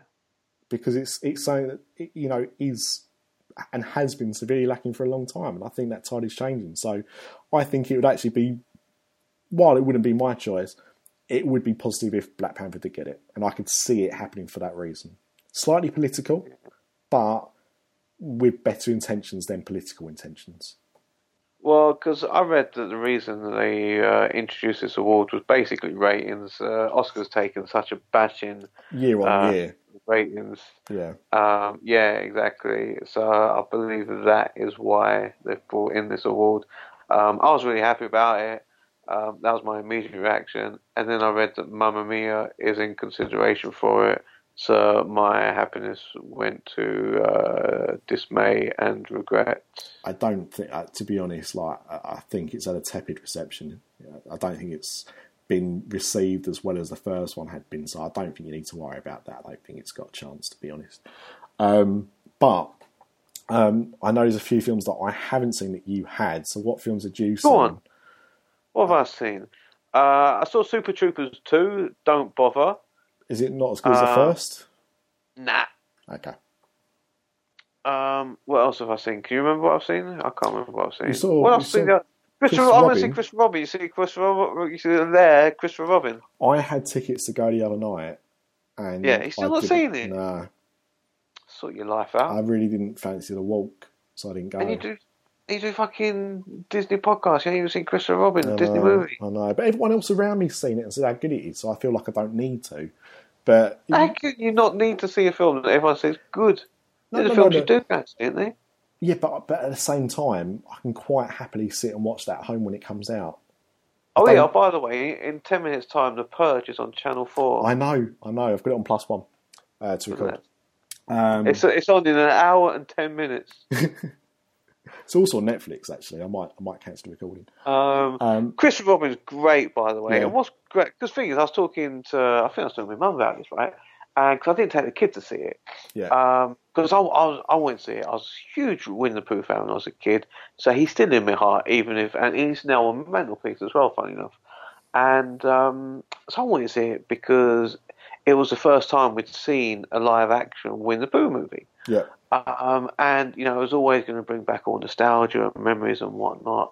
And I remember saying to you how I feel like I know why I resonate so much like Winnie the Pooh, because I feel like I'm a bit like Winnie the Pooh in that I don't really care about much, don't get stressed out about much, and just always seem to find a way, and happy enough that there will always be a way to resolve whatever issue it is, be it that I can't get to Honey or I can't find my friends. True. And I think that why people like myself are really, and why kids. Like my mum went to see it the other day. She went to see your cinema, funny enough, and she said that there was barely a spare seat in there, and this was an afternoon screening. Oh, that's good. And there were no kids. And I think the reason for this is because my generation, and you go back to her generation, when we watched TV, we weren't spoiled for choice for TV programs. When we got home from school, kids' TV started at 3:30, finished about 5:35. And that was about it. And the weekends it started early, maybe 6. I wasn't up then, but probably about 7. And you had Pro Stars, David Denome. Oh, you love Pro Stars. Before. And you had all these sort of shows. But then that finished easily by 9:30. Then you had like Going Live, Live and Kicking, that sort of stuff till maybe as late as midday. But that was it for TV. Kids nowadays, it's not me sounding really old and how much is bacon, but kids nowadays are so inundated, with TV programs. They have about at least 20 channels, most of which are 24/7, showing so many different TV shows that there's not going to be one that they are able to relate solely to or they can really latch onto. Because when their show finishes, the next one's on. Yep. So whether they're watching Paw Patrol or Blaze and Monster Machines or Peppa Pig or anything that's on CBeebies like Night Garden, they're inundated with TV shows. And I'm not saying they're crap, but there's just so many of them that they can't then relate to one in particular in the way that I perhaps can for Winnie the Pooh, because I read it when I was a kid. And I related it to when I was a kid because there wasn't that much else. Same as my mum, like when she was a kid, Winnie the Pooh just came out as a book. Yeah. So of course she's going to relate to it. So I think it's that sort of like film and nostalgia value why people of like our sort of age and older are really latching onto it. Yeah, and it does. I mean, it's not been a particularly a big film. It's not done very well in America. It's not done that great here either. But it does. I don't think it was expected to, was it? Like it was low budget. I think there was a lot of hype around it coming out because the trailers for it had made it look a lot of fun. But to be honest, you dump a film out in August, you're not expecting it. You know, it's not the time to bring out big films. So I'm not that surprised by it, if I'm honest. But what he's telling is that if you try and get your hands on the actual cuddly toys. Mate, I'm livid about this, by the way, because as you know, I went to the premiere and knew that they were on sale, like they were giving them away at the premiere, didn't get one. Looked them on the Disney store, and I don't like the new look for the Disney store. I don't know if you guys are talking about that. We haven't yet, no, but it's not very good. And I don't like how they've changed the actual look of the Disney store in the shop itself. I don't know if you've been to the Westfield one recently, but it's completely had like how they've moved stuff about, and at the front it's baby stuff. They've done away with loads. It doesn't look like a good store. Have they? So I've not been in there for a while. Have they taken a lot of stuff out? And I mean, like furniture wise. Yeah, you know the big thing that you could walk underneath that had all of the cuddly toys on, that is gone now. So, because what Disney are doing a lot of at the moment is they're opening up what they call pop-up shops, although they seem to be quite permanent. But they look like generic shops. They're quite blue. They just have like generic shelving, Disney music playing, but just like looks like any other shop in the world, but just all the shelves have got Disney merchandise on. And it seems to be just to make them as bland as possible. And it must be a cost-saving thing. But they've taken out the heart, as far as I'm concerned, because exactly right. If you go to, I know the Westfield one wasn't quite the same, but like the other week, Lindsay took the kids to the Oxford Street one, and they've got Cinderella's carriage in there, and they've got big statues of the characters you can pose with. You go under the castle to go downstairs. You've got a little cave bit downstairs for you to watch trailers and little short cartoons and stuff, and it just feels more like an experience. whilst the other shops now just are becoming just a standard toy shop. It's just seems very odd to kind of cut all this magic away. You know, Romford's reopening one as well. Oh, is it? No, I didn't know that. But it'll be one of these really basic stores. Long gone are the days with the cinema film and the. Of course, it'll last because people buy Disney merchandise. That's what they're bothered about. There is that. I was annoyed about these toys because I bought a smaller Winnie the Pooh because I just thought he looked wicked. Yeah. So I bought a smaller one, and then at the premiere, and I'd gone to the Disney store out because I wasn't given one, and I saw them and there was £20 each, and I could have bought them all, but I thought, nah, I'll leave it till I see the film, and maybe maybe I'll get one after, or maybe wait till Black Friday. And as you say, now you can't buy them for love nor money from the Disney store. I think give it a few months. I imagine run up to Christmas they'll probably start replenishing shelves. But yeah, I've been into a couple of Disney stores now. Not a single. I think Lindsay saw Roo. But yeah, that's it. They've got Roo. I've been checking every day online to see when they get the stock come in, and they're just not getting them in. Yeah. So I mean, that's at least that's something. And I'm obviously going to Disneyland Paris in a couple of weeks, so I'll keep my eye out there. I mean, I don't know if the film's even come out in France yet, but normally they'll sell some stuff. Come out, yeah. Okay. So if the parts have got them, I'll get you one. But and I'll get you a Thanos fist cup as well if you want one. I just bought. In fact, I'll reveal it on this show because not everyone will listen to it. But I've just bought my running top. If anyone's still listening now, you should give something away. I'll give them this information away. I've just bought my running top for because I realised. I watched the video. They did a little promo video of the last year's Run Disney event. Yes. I thought, people dressed up in Tron costumes and stuff. And I thought, God, why have I not got something to wear that's a bit fun? Because it's supposed to be a fun thing.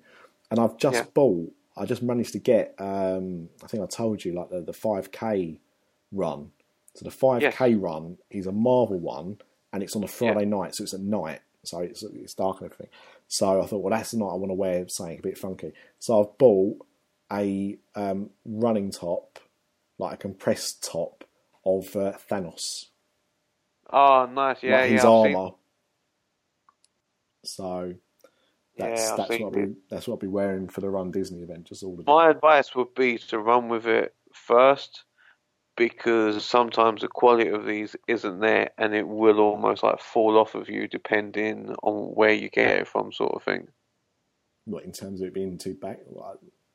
It will just disintegrate. Some of them will just pull away at you. I've seen this happen before. Really? Okay, cool. Yeah. I'm not planning to actually run. Running it first. I'm not planning to do a run that night because it's only a 5K, but I'm going to be doing lots of character photos. But I take your point. What was he saying?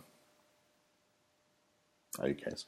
But yeah, so Christopher Robin, I will go and see it before it runs out. I am determined to go and see it. I just didn't feel up to it the other day. But was there anything else you took the kids to see over the summer? Did you say see Hotel Transylvania or something? What was that one? Nah, none of that, mate. Nah, none of that. No, I've not really had time to take them to see much too much. I think it was just Incredibles 2 that I've taken them to see. So yeah, that was it. I've not been, as I say, I've not been cinema myself that much more than we've mentioned. No, you was going to go and see that Screen X, weren't you? But didn't in the end. What was that? Is that what it's called? That 270 degree cinema screen. Oh yeah, I think it's called that. Yeah. Because I had read a few reviews on it. Unfortunately, I found out that rather than show the screen on all three screens at one, so it's a 280 sort of effect with three screens. I thought the film was going to be shown on all three, and I thought that sounds wicked. But it turns out that they only show parts of the movie on all three screens, and at most there's 10 minutes of an hour and a half movie is on all 3 screens, so I can't be doing that. Nah, just pointless gimmick. 4DX or D-Box all the way. Exactly. Right, so the last thing I think we wanted to talk about, if people are still listening, is the wrestling.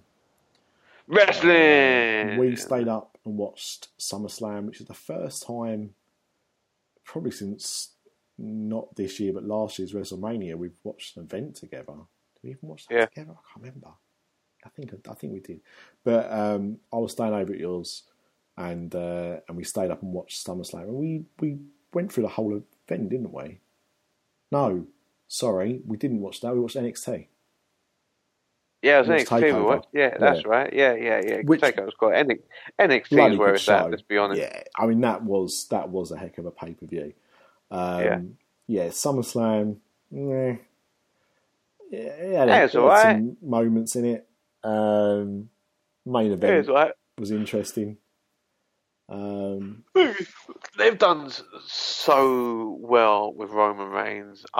Like as bad as the writing's been since WrestleMania, and it's been bad. As bad as storylines have been, and it has been bad. They've been so smart with Roman Reigns. Because this is it was the 5th match against Brock Lesnar, and he's kind of beaten him already, but he's not won the title. It was so smart, everything that they've done around Roman Reigns getting the title. So now, because they know people are going to boo him, so he kind of... and they teased Braun Strowman cashing in because they didn't want everyone walking out during the main event or booing both the wrestlers like they did for Lesnar Goldberg. So they had Strowman tease that he was going to cash in after the match. Everyone stayed for that because Strowman's over, and God forbid they put the title on the person who is over. But they have Strowman there. Roman Reigns pins him, wins him clean, holds up the title, cameras go off air. Next day on Raw, he challenges Finn Balor, the guy who everyone loves and wants to see win the Universal title, but has never been given a title match. He comes out and he says, "Yeah, I'll give you a match." They have a match. Great. Is that the same night that Strowman comes out? Yes.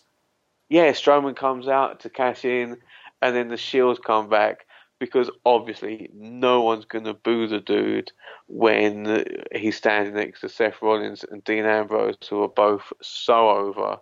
Never going to happen.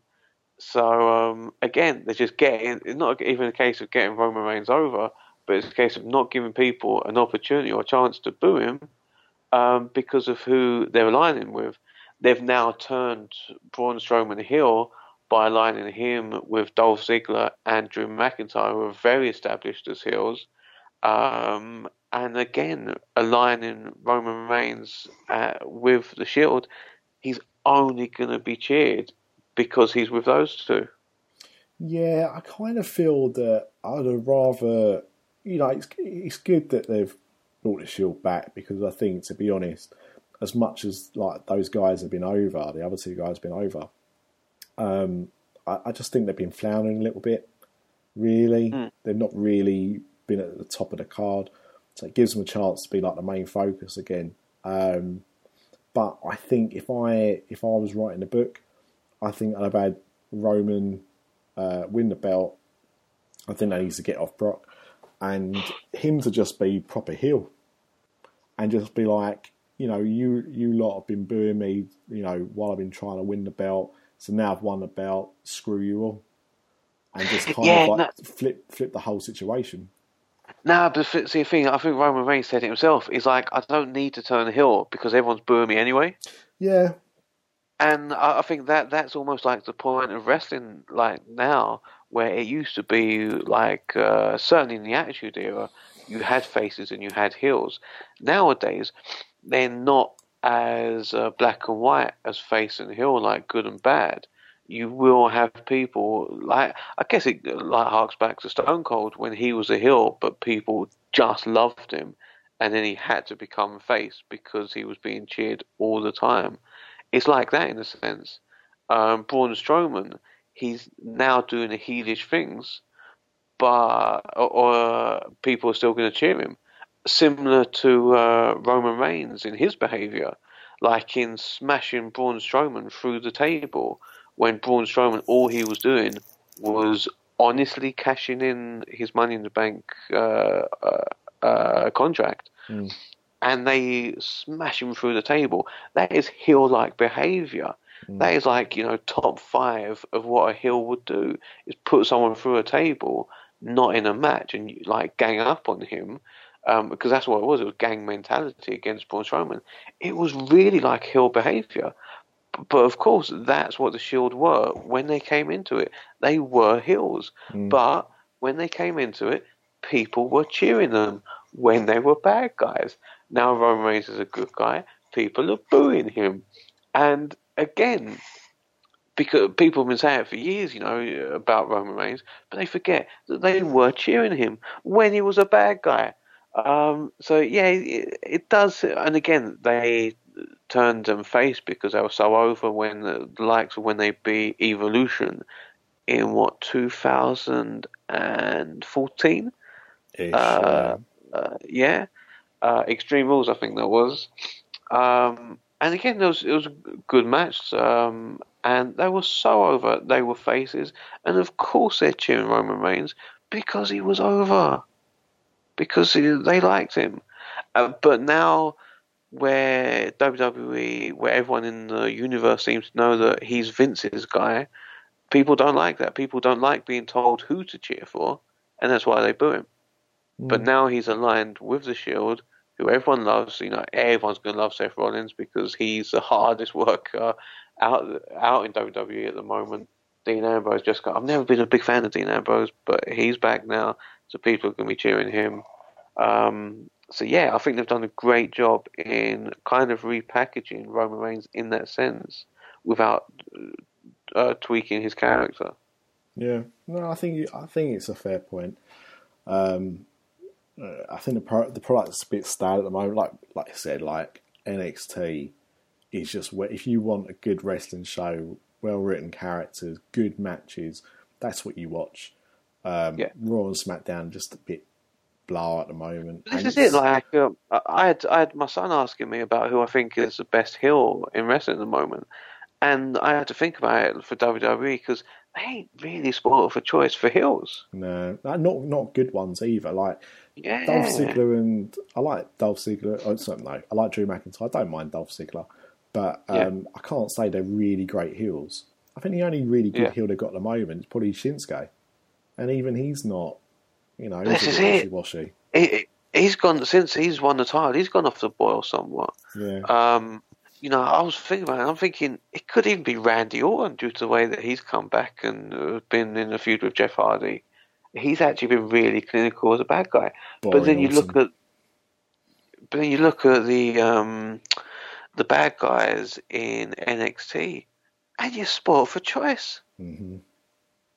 There are so many excellent heels, and God forbid they come to WWE and get buried. But it seems that this weekend is All In. Mm-hmm.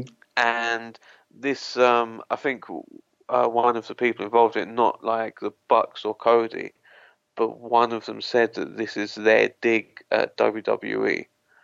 And I think the dig is that they've got too much talent and they don't know what to do with it. It's true. And it's why SmackDown is now a superior show, because they've got less wrestlers and they've got more time that they can actually do stuff with the people that they've got. There is far too many people on Raw that they can't give enough airtime to the segments that we used to watch on Monday Night Raw when it used to be 2 hours long. I was going to say, and now it's 3 hours long. It just feels like an absolute slog. Yeah. It just seems to go on forever. It's just not... And this was the thing, because I went to see SmackDown live at the O2 Arena, and even though that's only 2 hours long, it felt like you was knackered by the end of it, because it was a slog. And we went to see the house show the other night at the O2, and it was an absolute blast. It was like I've seen house shows before, and they've really, they are the masters of this now. they obviously know how to put on a show, and they've nailed it now. It's such in future, if it's a choice between going to see a Raw, SmackDown, or house show all the way. They are just so much more fun, and it's non-stop. At no point do you need to catch your breath. It's just got such a brilliant pace to it, and it's just, you can see the wrestlers are having fun. They're there to entertain, rather than do what they're told to do or say the script that they're meant to do and have the match. They're just out there having fun. All of them are just really enjoying it. They're feeding off the crowd, and it was just so much fun. The time, it was 3 hours and it flew. SmackDown was 2 hours and it dragged, and that was with Styles versus Nakamura. It was brilliant. There was not one dull match. Probably the worst match of the card was Ronda Rousey against Alexa Bliss, because Ronda Rousey, for me, isn't anywhere close to being ready. And do you say she's greener than throughout the match. She's so green, man. She's so green. You compared it to the Jolly Green Giant. She's greener. Yeah, that's what I mean. Yeah. Absolutely. Honestly, I was flinching whenever she was doing her, certainly before the arm bars, when she's doing any sort of takedowns, flinching because it just looks so stiff. But I mean, could that just be because she's so good at doing it? You know, that you feel that it's actually being green. Man. No, I'm not feeling it, man. Okay. You'll get there, but it's just, and I can understand, because she's the one who has elevated women's combat in this sporting environment. Because she was absolutely one from UFC. She put women to be in the main event. Yep. And now she's going to spearhead to the first women's pay-per-view. So it's only fair that she is there and she is main eventing. And thankfully, she's main eventing against Steph. So that'll be, that's what the women's... Is that where it's going to be? Oh, of course it is. That's what the women's evolution is all about, isn't it? Getting a McMahon involved in the main event. It's almost guaranteed. I mean, I can see her getting involved.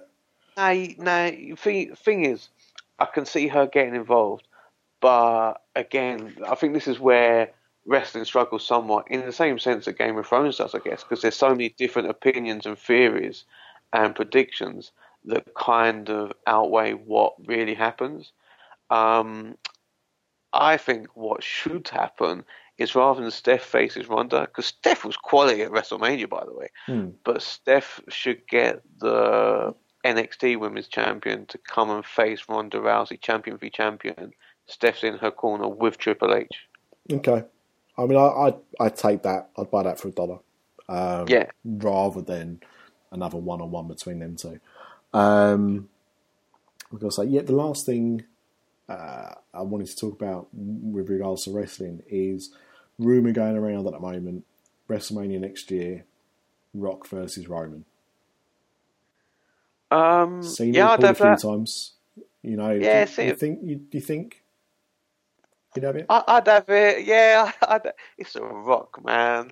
I've been watching a lot of old wrestling, a lot of The Rock coming out, and if there's an opportunity to see The Rock wrestle in the main event again, man, I'm ready for that. I tell you what, if you want a treat, if you want an absolute treat, go on the network. No Way Out 2003. And The Rock coming out, No Way Out 2003. It was Rock versus Hogan Part 2. And it was just when The Rock became Hollywood Rock. Yeah. And it's the first time he really comes out. He comes out to his heel music for the first time. And it's like the reaction is just incredible. Such a good reaction from the crowd. Just booing the absolute shit out of him, as he wanted.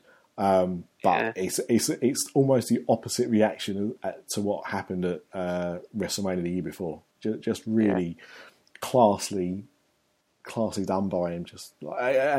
It shows just how good he was. I don't think at the time when all that was going on, I was like, you know what, I'm quite happy for him to just piss off and do films now. But you go back and watch and you think he was so good at doing what he was doing. Not in the ring, but necessarily, but just in a way he'd have the crowd in his hand, whether he wanted them to cheer him or boo him. He could control them so well. Because he's regarded as the most electrifying man in sports entertainment, and the reason for that is because you felt the electricity from him. He oozes charisma. Yeah. You know, as soon as that music hits, you get the goosebumps, you get the hair sticking up, you know, because he is that electrifying. Yeah, it's true. But the funny thing is, I was talking to, it was my mum who took me to my first ever wrestling show. I believe it was 1997. It was at London Arena. And I was talking about, like, because she was like impressed. I even remember going to see it. And then I'm telling her about like what the matches were, because I remember Undertaker fought Mankind in an no DQ match. I remember the Godwins were there. The Godwins, sorry. Yeah. They fought against Bulldog and Owen. Mm-hmm. You had Bret Hart against Vader. It was Stone Cold against Psycho Sid. Jeez. Yes, yeah, it was a wicked card. But I was like, I can't remember who else was there. And so I found the card, like someone like, you know, it's always websites. I found the card, and the first match was a Barry Horowitz match. Jesus Christ! If you remember that guy, I think he lost. I think he lost like 500 matches on a row, and then he beat Skip of the Body Donners in his first win. Yeah, I'm sure that was it. So that was the first match, and Barry Horowitz did win. And then the next match, Rocky Maivia versus Justin Bradshaw, who turned out to be JBL. Yeah, probably would have been Hulk Bradshaw at that time as well. No, it was known as, like, it was before even Hulk Bradshaw. He was Justin Bradshaw. Jeez. And it was Rock had been in WWF for 6 months, and Bradshaw was the same sort of time. Yeah, because it was Survivor Series '96 when that he debuted. Rocky, I'm talking about, not JBL, but yeah. If it was '96, then it was, yeah, because I checked the date of his debut, so it was 6 months after. So yeah, it would have been like, it would have been '96 then that we went to see it. No, like Survivor Series '96 would have been like November, wouldn't it? So 6 months after that, you're looking at early '97, maybe March, April time. Yeah. Either way, yeah. A different Rock, you wouldn't have expected him to have done what he ended up doing. That's for sure. Yeah, exactly. I want to try and find the match. I can't find it on YouTube. I can't find anywhere. I'll try and find the match. You probably won't. I mean, if it was just a house show, very, very rare that they record those things. They do on occasion. If they know something's going to happen, they'll normally set some cameras up. But generally, what goes on at a house show, you don't see. That's why, like the curtain call, you only ever see really poor footage of it because it wasn't actually being filmed by them. Yeah. So, cool. Right, before we sign off, was there anything else you wanted to bring to the table? Are you going to watch All In tomorrow night? I'm not, because I'm not paying for it. It's $40, man. Jesus. Yeah, I'm definitely There's not. There's got to be a cheaper way, you know? Yeah. I think I'll just wait for the torrents, going back to the illegal streaming later on. It's good what they've done. They've sold out 10,000 seats, over 10,000 seats of the thing. They've done really well. They've made money. Good luck to them. But I'm just not that bought into it to spend $40 on it. Just me. I'm sure people will. I'll be interested to see what happens, and I'll look forward to seeing the results. But hope it all goes well, to be honest. But yeah, that's my thoughts on All In. I hope it all goes well. That's a nice way to end it. I watched the highlights, really the lowlights of Triple Mania from Mexico last week, which is like the Mexican version of WrestleMania. And I mean, there was so much went wrong on that pay-per-view. It was I saw quite a lot of it via Botchmania. Yeah. So, that's what I mean by that. Good luck to him. I hope nothing like that happens to him tomorrow. That's what I meant by that comment. Was there any other kind of topics or anything like that you wanted to discuss, or are you quite happy to just bugger off? Yeah, I think I've lost my voice anyway. Yeah, that's understandable. Well, How long's this one? How long's this one gone for? 2:10. Bloody That's not hell. too bad. That's short for me. So, well, Are we able to send a copy of Goosebumps to anyone who writes in and says that he listened to all of it? I'll see if I can find another copy of it. You're not having my private thanks. copy because my daughter wants to watch it. But Can you not sign it? Can you and your daughter not sign it and send it as a prize? well, it'd be worth That'd be it. a Sign nice it. thing. I'm a celebrity now. Yeah. I mean, triple Z list celebrity, but people know who I am. Celebrity focus. Hollywood soap dish. I suppose in that case we'll wrap it up, and I suppose we'll probably get together and record another one of these in about 4 months at this going rate. Yeah. Maybe if we just cut this one out, like do 15 minutes every week, and then we can do one in the... Do it as a serial. Yeah, I mean, you will hear. Hopefully, you'll hear more of Y2 soon because we're supposed to be doing another podcast with R. Craig, which we'll tell you about on future episodes of this. But Well, it's all about stealing car stereos. well, it's what they know best. It's what Scousers know best. So it is how best to steal car stereos. But Y2, thank you as always for joining me. Thanks for having me. It's been a pleasure. That's what you'd say to someone when you go around their house or something, and they're like, could you imagine going around like your mate's house when you was a kid and you didn't say thanks for having me to their parents? It'll be obscene. You wouldn't be going back. You wouldn't be going back. No, you certainly wouldn't be right, would you? No. No. Completely. Thanks for having me. Yeah, there's.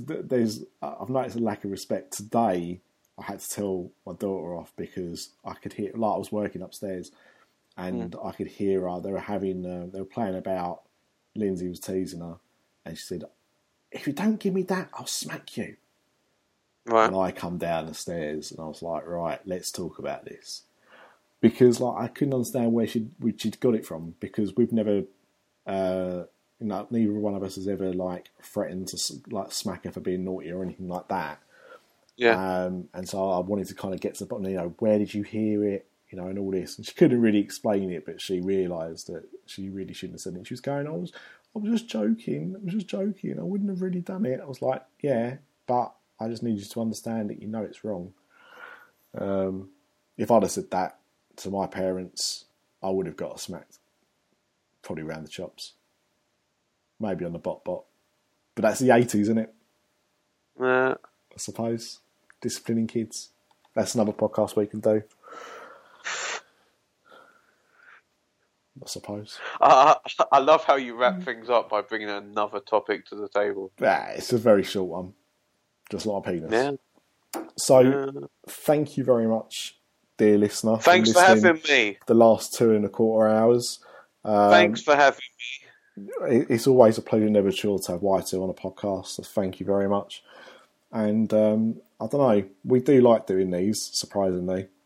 Jesus, we don't like saying goodbye, do we? Bloody No. hell. You got to drag it out. You got to drag it out a little bit.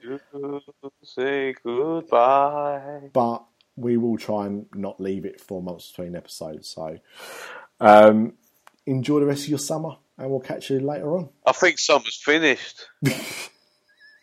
Jesus. Say goodbye, Y2. Bye, Y2. There you go. Hello there, dear listener. Now, have you ever listened to a podcast and thought, I'd really like to support those guys, but I just don't know how to do it? Well, then you're in luck. There are now 2 ways for you to be able to support us. The first is by going to our Spreadshirt page at shop.spreadshirt.co.uk/After Dark Network. Here you can pick up t-shirts for all of the podcasts that we do. The other way is by visiting us at patreon.com/DizAfterDark. That's patreon.com/DizAfterDark. Any money raised by buying some merchandise or pledging your support on Patreon means that we can keep producing more content for the After Dark Network. On behalf of the other After Dark Podcast Network hosts, we thank you for listening to this episode. We hope you enjoyed it, and thank you for your continued support.